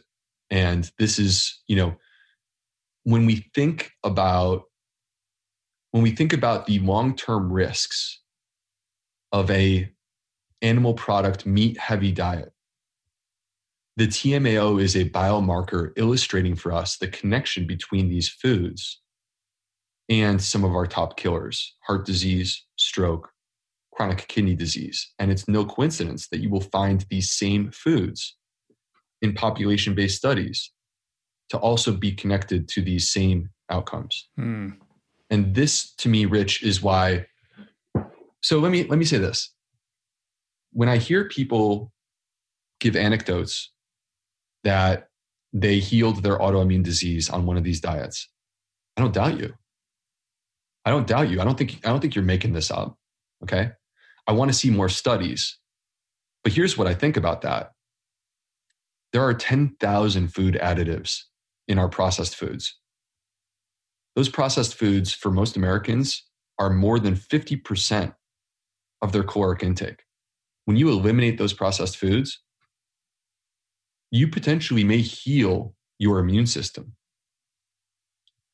That by itself is a step in the right direction. But the problem is that, are you going to pay the price when you consume one of these diets over 10, 20, 30, 40 years? I'm concerned that with the loss of diversity within the diet, you are causing harm to your microbiome. And that may come very early in the process. But in the long run, I don't view these diets as promoting longevity or promoting health span. You're not going to live longer because you eat a 100% meat diet. That's the issue. I'm worried about the risks of heart disease, stroke, chronic kidney disease as you age, and it may shorten your life expectancy, which, by the way, is what we see in population-based studies when they study a low-carb diet. It's a shortened life expectancy.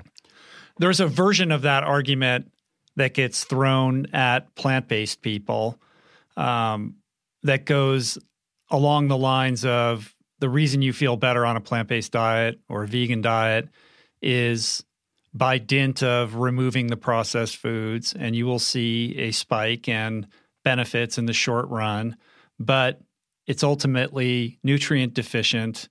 And to perpetuate this way of eating over time, you will see diminishing results and potentially harm yourself in the process. Right. How do you respond? I'm sure you've seen that argument. Well, of course, but it's an argument that's being made when people are shooting from the hip and not actually looking scientifically at what they're saying. Because when they have studied all of these different diets and all the different varieties that exist out there, a vegan plant-based diet. I mean, I want to separate out that you could be vegan and eat a junk food vegan diet, and that's not a very healthy diet. Sure. Right. So, but a 100% whole food plant-based diet, when they did an analysis of this, that was the most nutritionally complete diet. And the deficiency that exists is really B12, which is so easy to supplement. And you would argue that omnivores should be supplementing, because when they've studied omnivores, about 40% of them are either deficient or borderline deficient in B12. So they should be taking the supplement too. And it's so easy to supplement B12. Yeah. Let's talk a little bit about the gut-brain axis, because this is fascinating stuff. And I think it relates back to one thing we touched on at the beginning of this conversation, which is the anxiety and the stress that's accompanying a lot of people right now. And what goes hand in hand with that is, depression, our emotional state. And you've done some fascinating work, and you talk about it in your book, this relationship between the gut microbiome and our emotional well-being. You can't separate the two. You can't separate the two. Your brain's best friend is your gut. And it's really fascinating to think about, because we, in the hierarchy of organs, we kind of think of the brain as being at the top. And I mean, it is. It's critical. It's a critical part of being a human. But brain health goes through gut health. If you have an unhealthy gut, it is going to affect your brain. And if you have a healthy gut, you have a brain that is being optimized. So here's how this works. This is a two-way street in terms of communication. They are talking to each other right now. I mean, they are literally, your brain and your gut are like two teenage girls on the phone for 6 hours straight. Like, how do you talk to one person for 6 hours on the phone? I have a 16-year-old daughter, so I know well how that works. You can relate. Yeah, exactly. So anyway, they're talking to each other. They're talking to each other literally right now. Your brain has the ability to talk to your gut through your vagus nerve, which is the information superhighway between the two, through hormones that are released from the pituitary gland, and even through your sympathetic and parasympathetic nervous system. So your brain has the ability to affect your gut. This is part of the reason why we sort of led off the conversation talking a little bit about stress. And when the brain releases CRF has the ability to alter the balance of the gut microbes and induce dysbiosis. Stress by itself can induce dysbiosis. Now, on the flip side, the gut has a number of ways that it will communicate to the brain what's happening downstairs and alter brain function. It can talk again through the vagus nerve. The gut also produces neurotransmitters. Literally, the gut produces over 30 neurotransmitters, which is fascinating because when I was in medical school, I didn't even realize there were 30 neurotransmitters. I thought there were like 12. 90% of serotonin So serotonin is the happy hormone. Serotonin affects our mood, our focus, our energy levels, our memory. If I want to alter a person's serotonin balance, I can give them things like Zoloft, which is sertraline, and that is a serotonin reuptake inhibitor. It will boost serotonin. All right. And that's how I treat depression or anxiety. But 90% of serotonin is produced in the gut.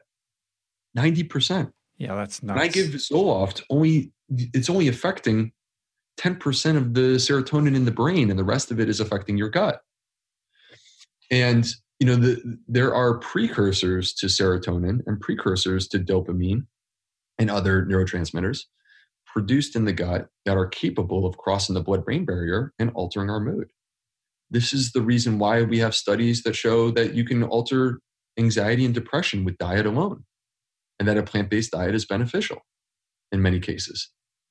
And so it's fascinating to consider these connections. But one of the other things that people need to hear about is that short-chain fatty acids like butyrate, acetate, and propionate, which come from the consumption of fiber, also have the ability to cross the blood-brain barrier and be effectively ways that the gut is able to communicate to the brain and alter brain function.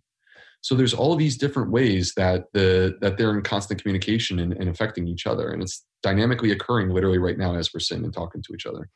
Yeah. You also talk in the book about the impact of the gut microbiome on cravings, right? The signaling to your brain actually, like we all think like, oh, I'm craving this, so my body must need it or something like that. But it's quite literally your gut flora saying these are the kind of foods we need to stay alive because this is what's going on down here right now, and we need to keep this going. So you need to eat these foods, and I think that's absolutely fascinating. And it goes to that point of us being much more microorganism than human. We're a superorganism.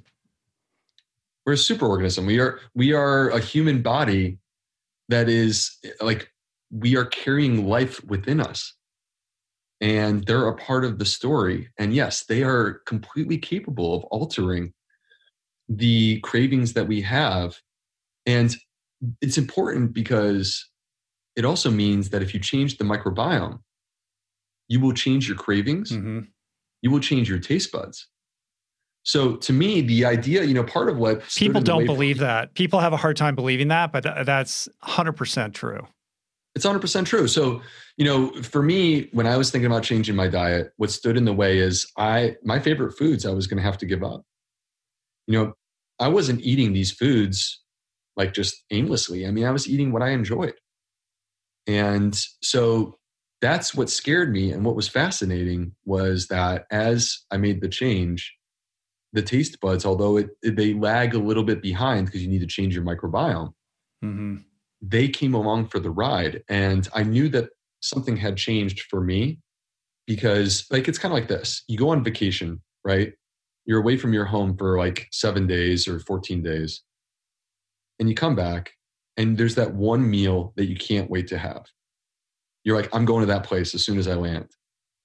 And for me, back in the day, it was always Jersey Mike's. Go and get a sub, and I realized that things had changed when I started coming back from trips and being like, I cannot wait to go to my salad joint and also get a kombucha. I can't wait. Right. It's so weird. What the hell happened to me, man? Yeah. What the hell? How dare you? One of the things that I hear a lot, and I'm sure you do as well, are people that are saying, I get it. I want to go plant-based. I've tried it. It didn't work for me. I got super gassy. I had all these digestion issues. It doesn't work for me. I understand it works for you. Good luck. But, I'm going back to my keto or paleo or whatever it is. So can you speak to the issue of gassiness that people experience, the relationship to the microbiome, and this idea that, eating a plant-diverse diet might work for some people, but not others? Sure. I'm trying to do a little myth busting here. Yeah, totally. Well, I think this is actually it's potentially the most important chapter in my book. which is chapter 5, how to find your plant passion with a sensitive gut. Because the people that come into my practice on a daily basis that I take care of for a living, these are people who are suffering with food sensitivities. When you have a damaged gut, you often will have food sensitivities. It's not a coincidence. It's not, like when you're sensitive to the food that you eat, it's not just a coincidence. It's indicative of dysbiosis. It's indicative of damage to the gut microbiome. And the specific categories of foods that people struggle with are fiber and FODMAPs. FODMAPs are the fermentable parts of our food that can be transformed into gas. Now, if you literally just heard that and stopped right there, you would go, whoa, those things sound horrible. Why would we ever want that? FODMAPs are incredibly healthy, actually. They are prebiotic. They feed and nourish the healthy bacteria inside of us. And when you think about fiber and FODMAPs, what are the foods that are the most rich in fiber and FODMAPs? It's the exact foods that are creating sensitivities for people. Beans are huge on fiber, contain galactans, which are FODMAPs, and contain resistant starches, which are also prebiotic, but can be disruptive for some people. Whole grains, again, extremely rich on fiber, also contain fructans. Fructans are a FODMAP that can be disruptive. So what we've been hearing for the last 20 years is that, if you're sensitive to that, you are incapable of eating that food. And also, by the way, that is inflammation. That's what we've been told. That is inflammation right there. First of all, it's not inflammation. There's no evidence to suggest that. What it is it's sloppy digestion. It's sloppy digestion because you have a damaged gut microbiome. I want people to understand the way that this works on a cellular level. If we were to zoom in on what is happening when your microbes are digesting your food, here's what you'd find. There is this fiber, which is biochemically complex. And these microbes, a team of them, multiple different types, go to work on this fiber and they break it down and deconstruct it. And to do that, they use enzymes called glycoside hydrolases. Now, glycoside hydrolases, we big, strong humans, we don't have them. We only have 17 of them. If we didn't have a microbiome, we would be completely incapable of processing fiber, completely incapable. But we do have a microbiome. We've always had a microbiome. And our microbiome, when they study this, may have 60,000 varieties of these enzymes. 60,000. A single cellular organism that you and I can't even see with the naked eye may have hundreds of these enzymes. So when the fiber goes down the track, it's untouched by the small intestine because we lack these enzymes. And then it gets to the colon where all the microbes live. And they go to work using their tools, which are these enzymes, to break down and deconstruct the fiber and ultimately to release the short-chain fatty acids. If you're missing the microbes that you need to process and digest that food, you're going to struggle. And that's what we see in the person who has dysbiosis, where there's a loss of diversity. There's less species. When you lose those species, they may not be represented in a way necessary at that moment to process and digest your food. But here's the key. The gut is trainable. The gut adapts. That's the key. The gut adapts. And whatever choice you make, the gut will change. We talked about the study from 5 days of plant-based versus 5 days of animal-based. In less than 24 hours, the gut had changed. So I want people to think about the gut like it's a muscle. All right? A muscle can be strengthened.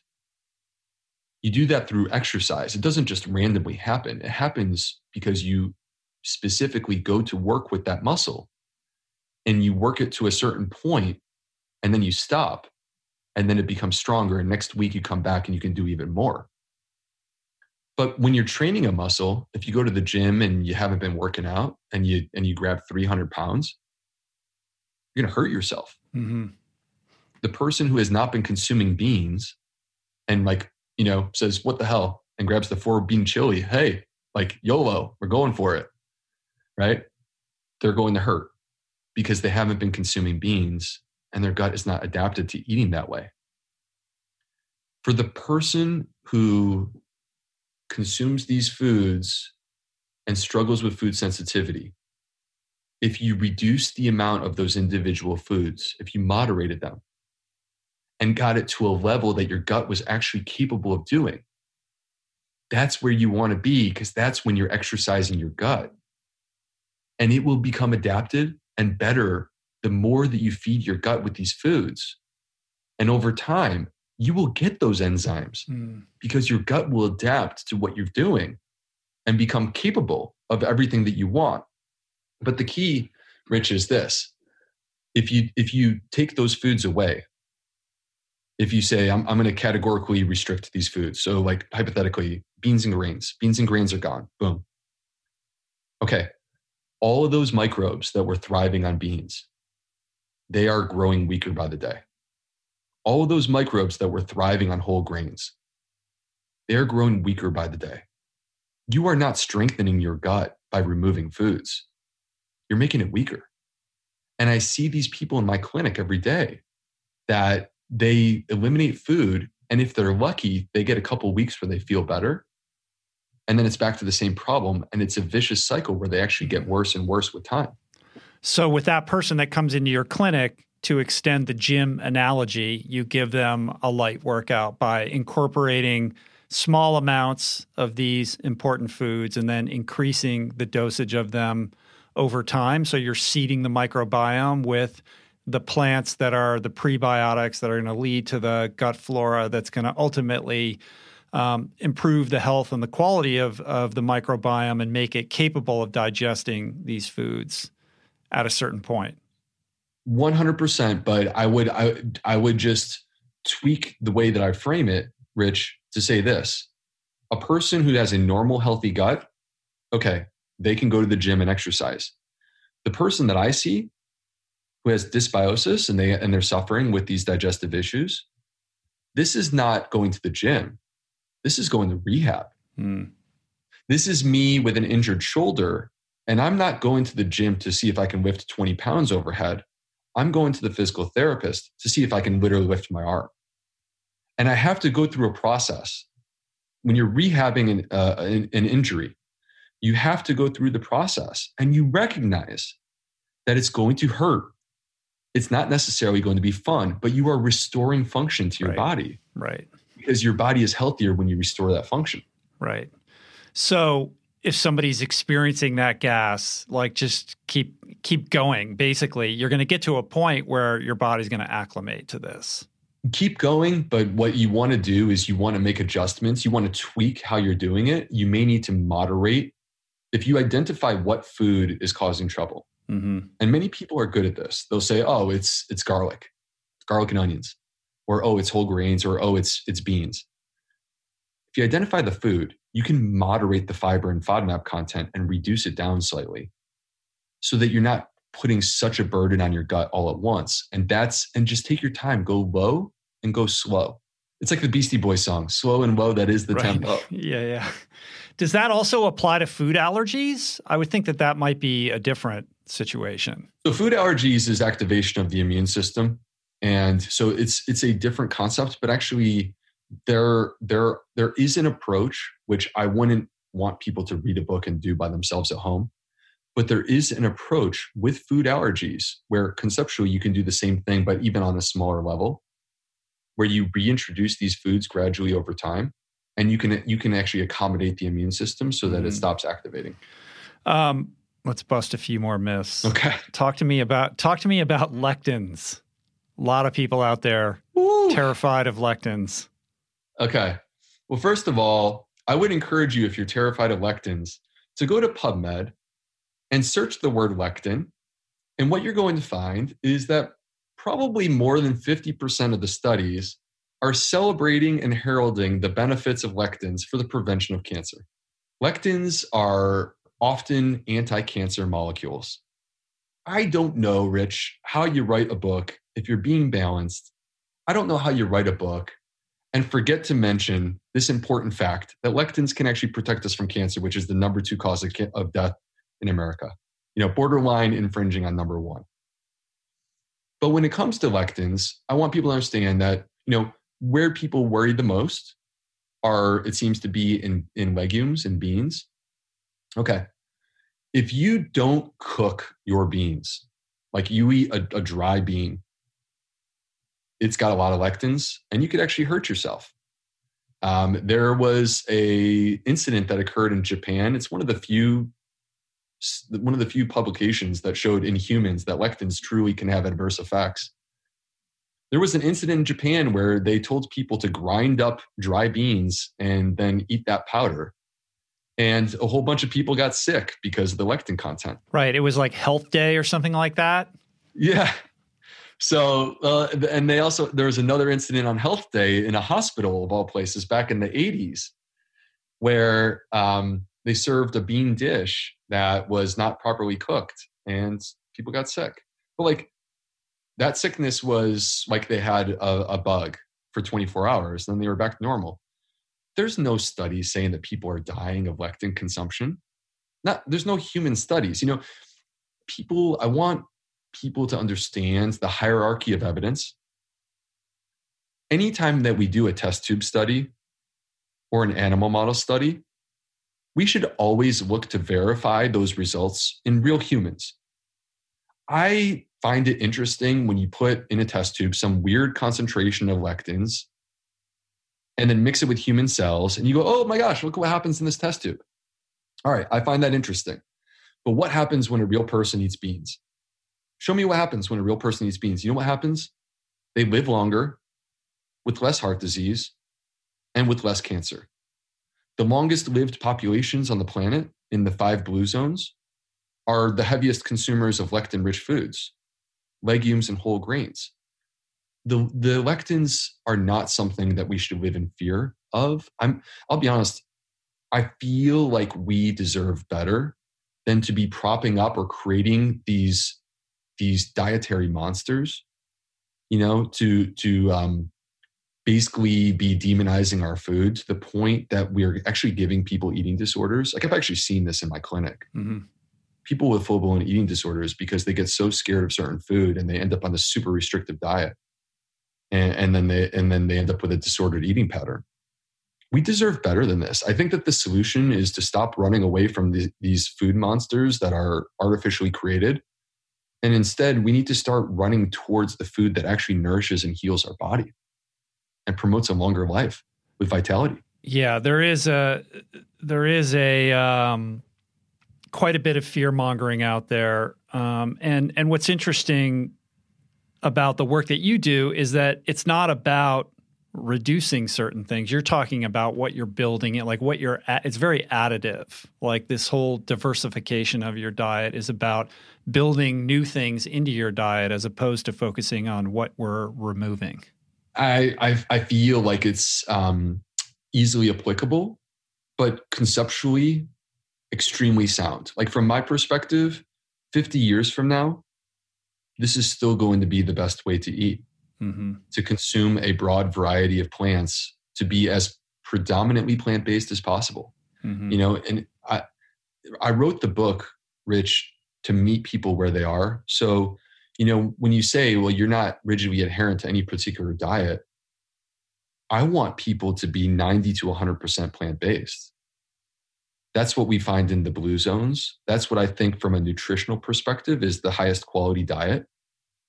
And I do think that when people get to be 90% plant-based, they're going to feel so good, they're going to want to keep going. Mm-hmm. But I also think that there's an argument that goes beyond nutrition and talks about the health of our planet and talks about, the compassion for these animals. And I think that those should be a part of the conversation. Even if they are not directly human nutrition, I think that COVID-19 has taught us that when we abuse this planet, when we abuse these animals, I kind of feel like it's going to fight back. It's beautifully put. And that just speaks to the interrelationship of everything. You can't talk about the microbiome without referencing the macrobiome. The health of our gut is related to the health of the planet and vice versa. The soil health connects to human health.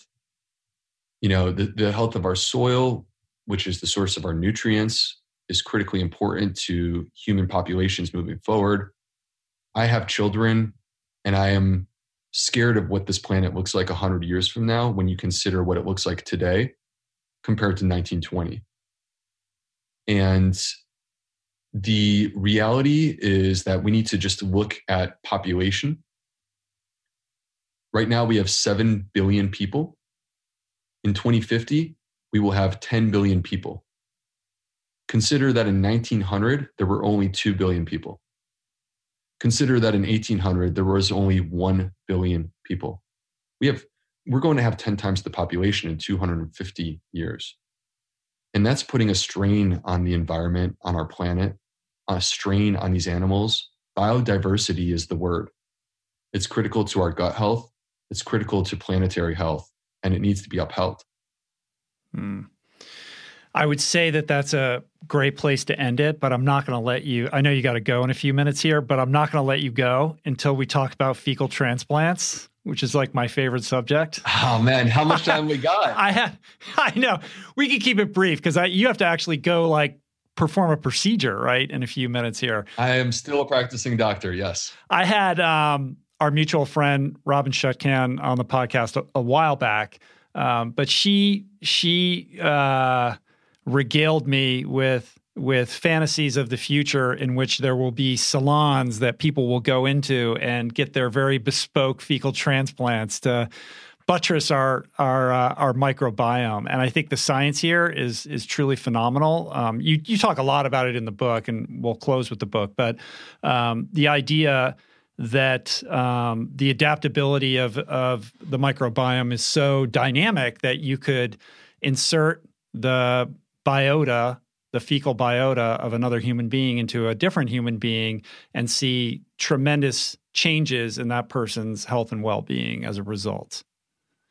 It's true. It really is related to restoring harmony and balance, moving away from dysbiosis and back to eubiosis, and having the genetic profile that we need, which is potentially missing.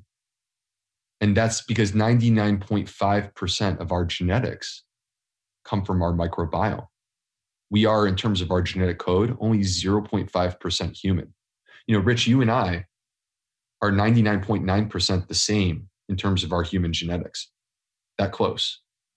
And I'm not saying that our microbiome makes you look the way that you do. That's your human genetics. But our microbiome may be radically different, and it's certainly not the same. Each one of us has a completely unique gut microbiome. Fecal transplant really came to become a necessity because of an epidemic infection called Clostridium difficile. We now call it Clostridioides difficile, C. diff. This became an epidemic infection. When I was in medical school in the early 2000s, you would see this occasionally. Typically, it was elderly women who were on clindamycin, a specific antibiotic, and they were in the hospital. And they would get this infection. You would treat it with antibiotics, and it would go away. In less than 10 years, it got to the point where 30,000 people were dying per year. That's a ridiculous amount of people. And we had antibiotic resistance around 2010 to the point that we would have people perpetually on antibiotics. They were just constantly on them. We didn't have a solution. Mm-hmm. And in our most desperate of times, most dire of need, we turned to the gnarliest of places, poop. And this actually became the healing grace of, this is 21st century healthcare on the highest level, is to use poop as medicine. And what we saw is this rip-roaring, nasty infection that, Rich, I have had people, I have seen people die from this infection. I also had people have their colon removed as a result of this infection. This nasty infection, if you take a healthy person's microbiome and you basically administer it, painlessly during a colonoscopy, like they don't even realize you're doing it. You give them a new microbiome, within 2 days, the infection is gone. Almost 100% of the time. On an amazing level. And really all you're doing, Rich, is it goes back to an earlier point. The good guys suppress the bad guys. So when you restore a healthy balance and you get more good guys in the game, they will suppress this rip-roaring nasty infection. The C. difficile, as nasty as it sounds, just get more good guys in there and they can suppress it. The future of fecal transplant is exciting. We have studies ongoing to look at fecal transplant for everything from acute issues all the way up to chronic issues, including autoimmune issues. If you want me to venture a prediction for you, Rich, here's what I think is going to happen. I think that we're going to discover that fecal transplant is really good for dealing with acute issues. So when I say acute, like this infection, C. diff, that's an acute issue. That's not something that's going to chronically affect you. And so if you can disrupt the disturbance in the microbiome by restoring a healthy balance, you could resolve the acute issue. That's why it's so effective in that particular setting. The challenge is the person who has a chronic issue. Can you fix their chronic issue by changing their microbiome? Could you take a person with MS, change their microbiome with a fecal transplant, and move on and get rid of the disease? And I don't mean to, throw a wet towel on the idea, but I don't think that this by itself is going to be adequate. Here's why. We have a study, Rich, that I mentioned in chapter 1 of the book, looking at young men who had insulin resistance. And they gave them a fecal transplant. And what they saw, which was amazing, because they changed nothing else in these young men. They ate the same food. When they gave them the fecal transplant, their peripheral insulin sensitivity improved. So basically, you fixed the insulin resistance issue. But the problem is that over the course of about 4 weeks, this benefit, it dwindled. Mm-hmm. Yeah, it's like water. It's like watering a plant one time. Yeah, and so the issue is if you don't change their diet, you give them these brand new microbes, and you restore balance and a healthy microbiome. But then they continue to live the same way. They continue to basically have a lifestyle that disrupts the microbiome. Mm-hmm. They're gonna go back to what they were before, and so it takes about 4 weeks for that to happen. So now, if you could do a fecal transplant, new idea. If you could do a fecal transplant and pair that with dietary intervention, where you change their diet, you change their lifestyle, you give them the tools to uphold this new healthy gut microbiome. Now that is an idea that may have some legs, but it still requires the dietary intervention, which gets back to what my book is all about, Fiber Fueled, which is that you can change your gut microbiome, you can transform it with diet and lifestyle. Mm-hmm. And so I think that this is exciting, but you could start doing that today without getting the poop transplant. Right. And the way that you start doing it today is with the F goals, right? So just rifle through these and I'm going to let you go, I promise. All right. So the F goals, it's like this. Earlier in the episode, you said, look, we've been taught that we need these superfoods. And I stepped in and I said, oh, no. We need 10 different plants instead of that one superfood. Okay. Here's the way I want you guys to think about this. Plant-based diversity is the king. That is the core philosophy. But you're not going to eat every single plant the same amount every single day. Okay. So at the end of the day, what I want is if the plants are our friends, which they are, they're trying to help us be healthy. If the plants are our friends, I want you to have as many friends as possible. But why not make the superfoods your best friends? Right? So like in real life, if I could have Rich Roll and Simon Hill as my best friends, I would do that. That's exactly what I would do. And that's what you need to do with your diet. Make the superfoods your best friends. So F goals is my acronym to help you keep track of the main things that you should have in your diet, if not every day, at least a couple times a week. F, fruit and fermented. G, greens and whole grains. O, omega-3 super seeds. So flax, chia, hemp. Put all three of them in your smoothie. Boom, done. Mm-hmm.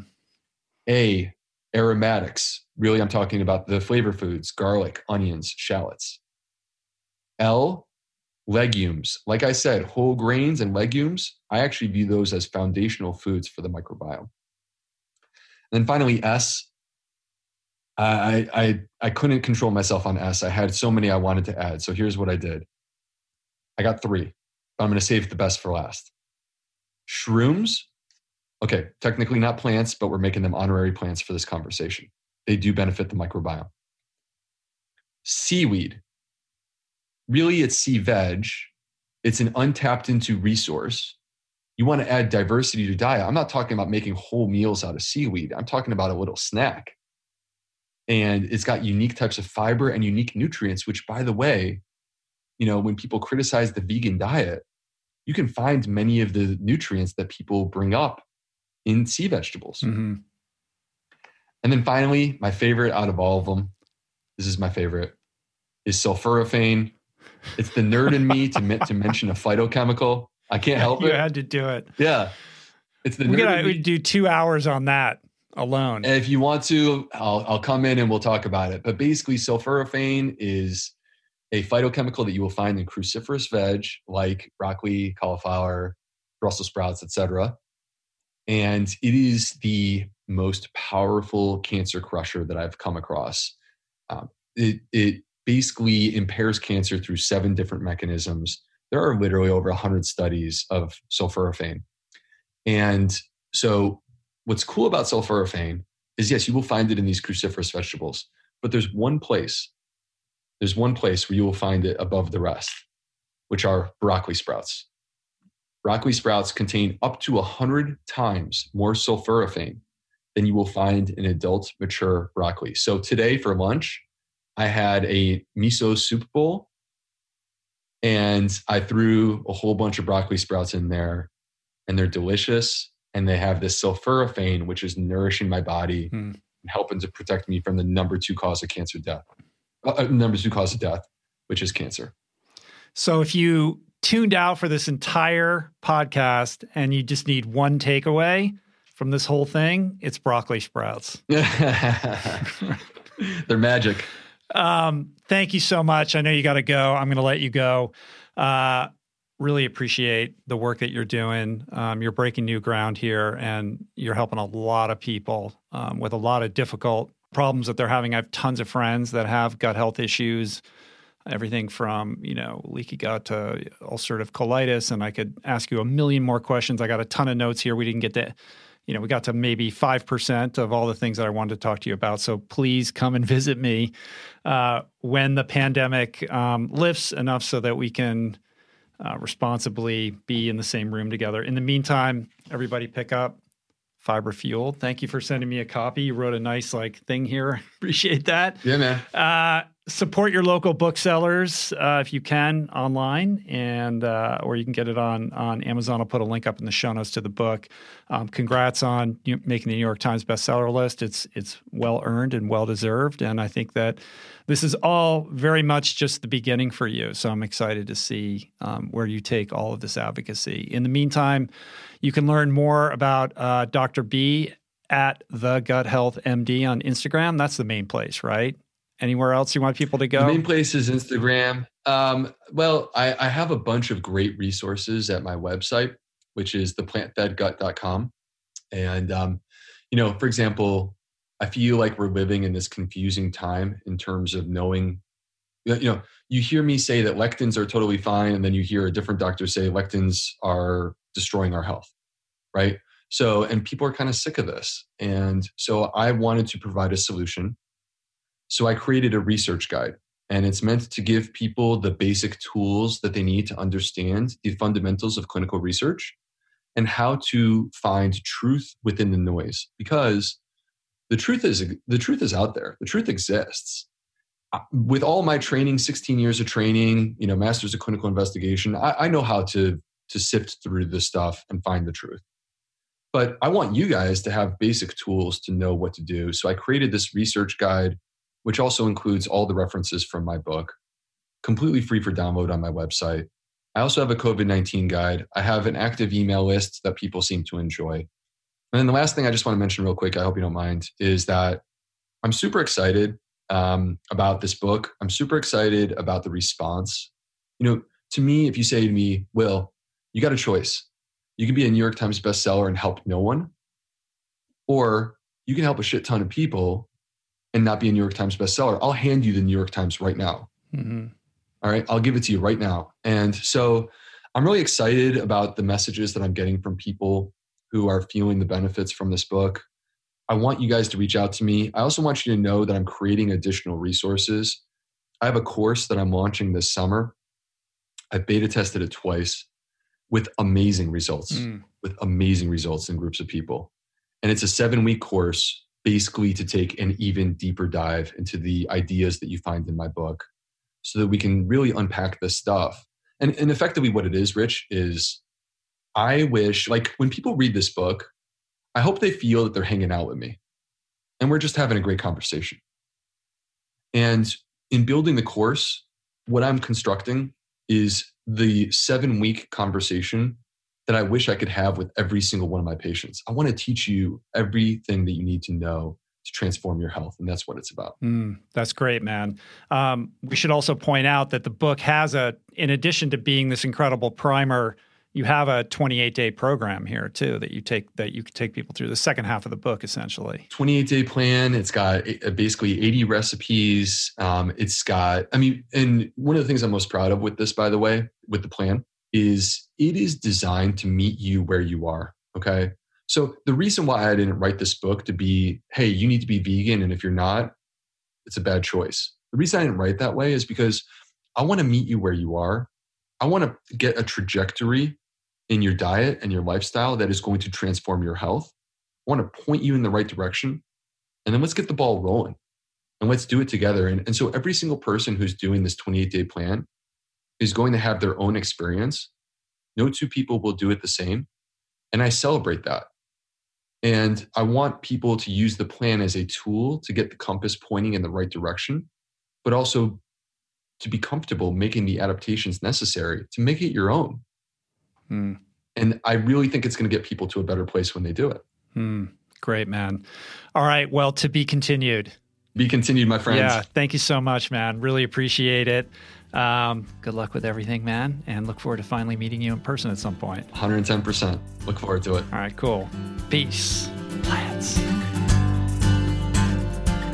Good stuff, right? I mean, talking about the microbiome is almost like science fiction becoming science in real time. It's amazing stuff. Hope you guys enjoyed that. Dr. B is a total gem.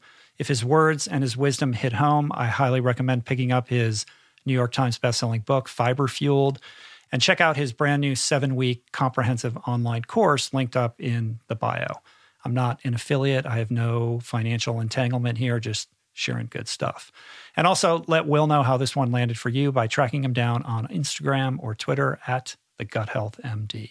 If you'd like to support the work we do here on the show, subscribe, rate, and comment on it on Apple Podcasts, on Spotify, and on YouTube. Share the show or your favorite episodes with friends or on social media. And you can support us on Patreon at richroll.com/donate. I want to thank my team for working hard to put on today's show. Jason Camiolo for audio engineering, production, show notes, and interstitial music. Blake Curtis for videoing and editing the visual version of today's show. Jessica Miranda for graphics. Georgia Whaley for copywriting. DK for advertiser relationships and theme music by Tyler Pyatt, Trapper Pyatt, and Hari Mathis. Appreciate you guys. I love you. I don't take your attention for granted. I will see you back here next week with another amazing show. Until then, be well. Treat yourselves right. Stay safe, but increase the biodiversity of your microbiome. More fiber. More fiber. Peace. Plants. Namaste.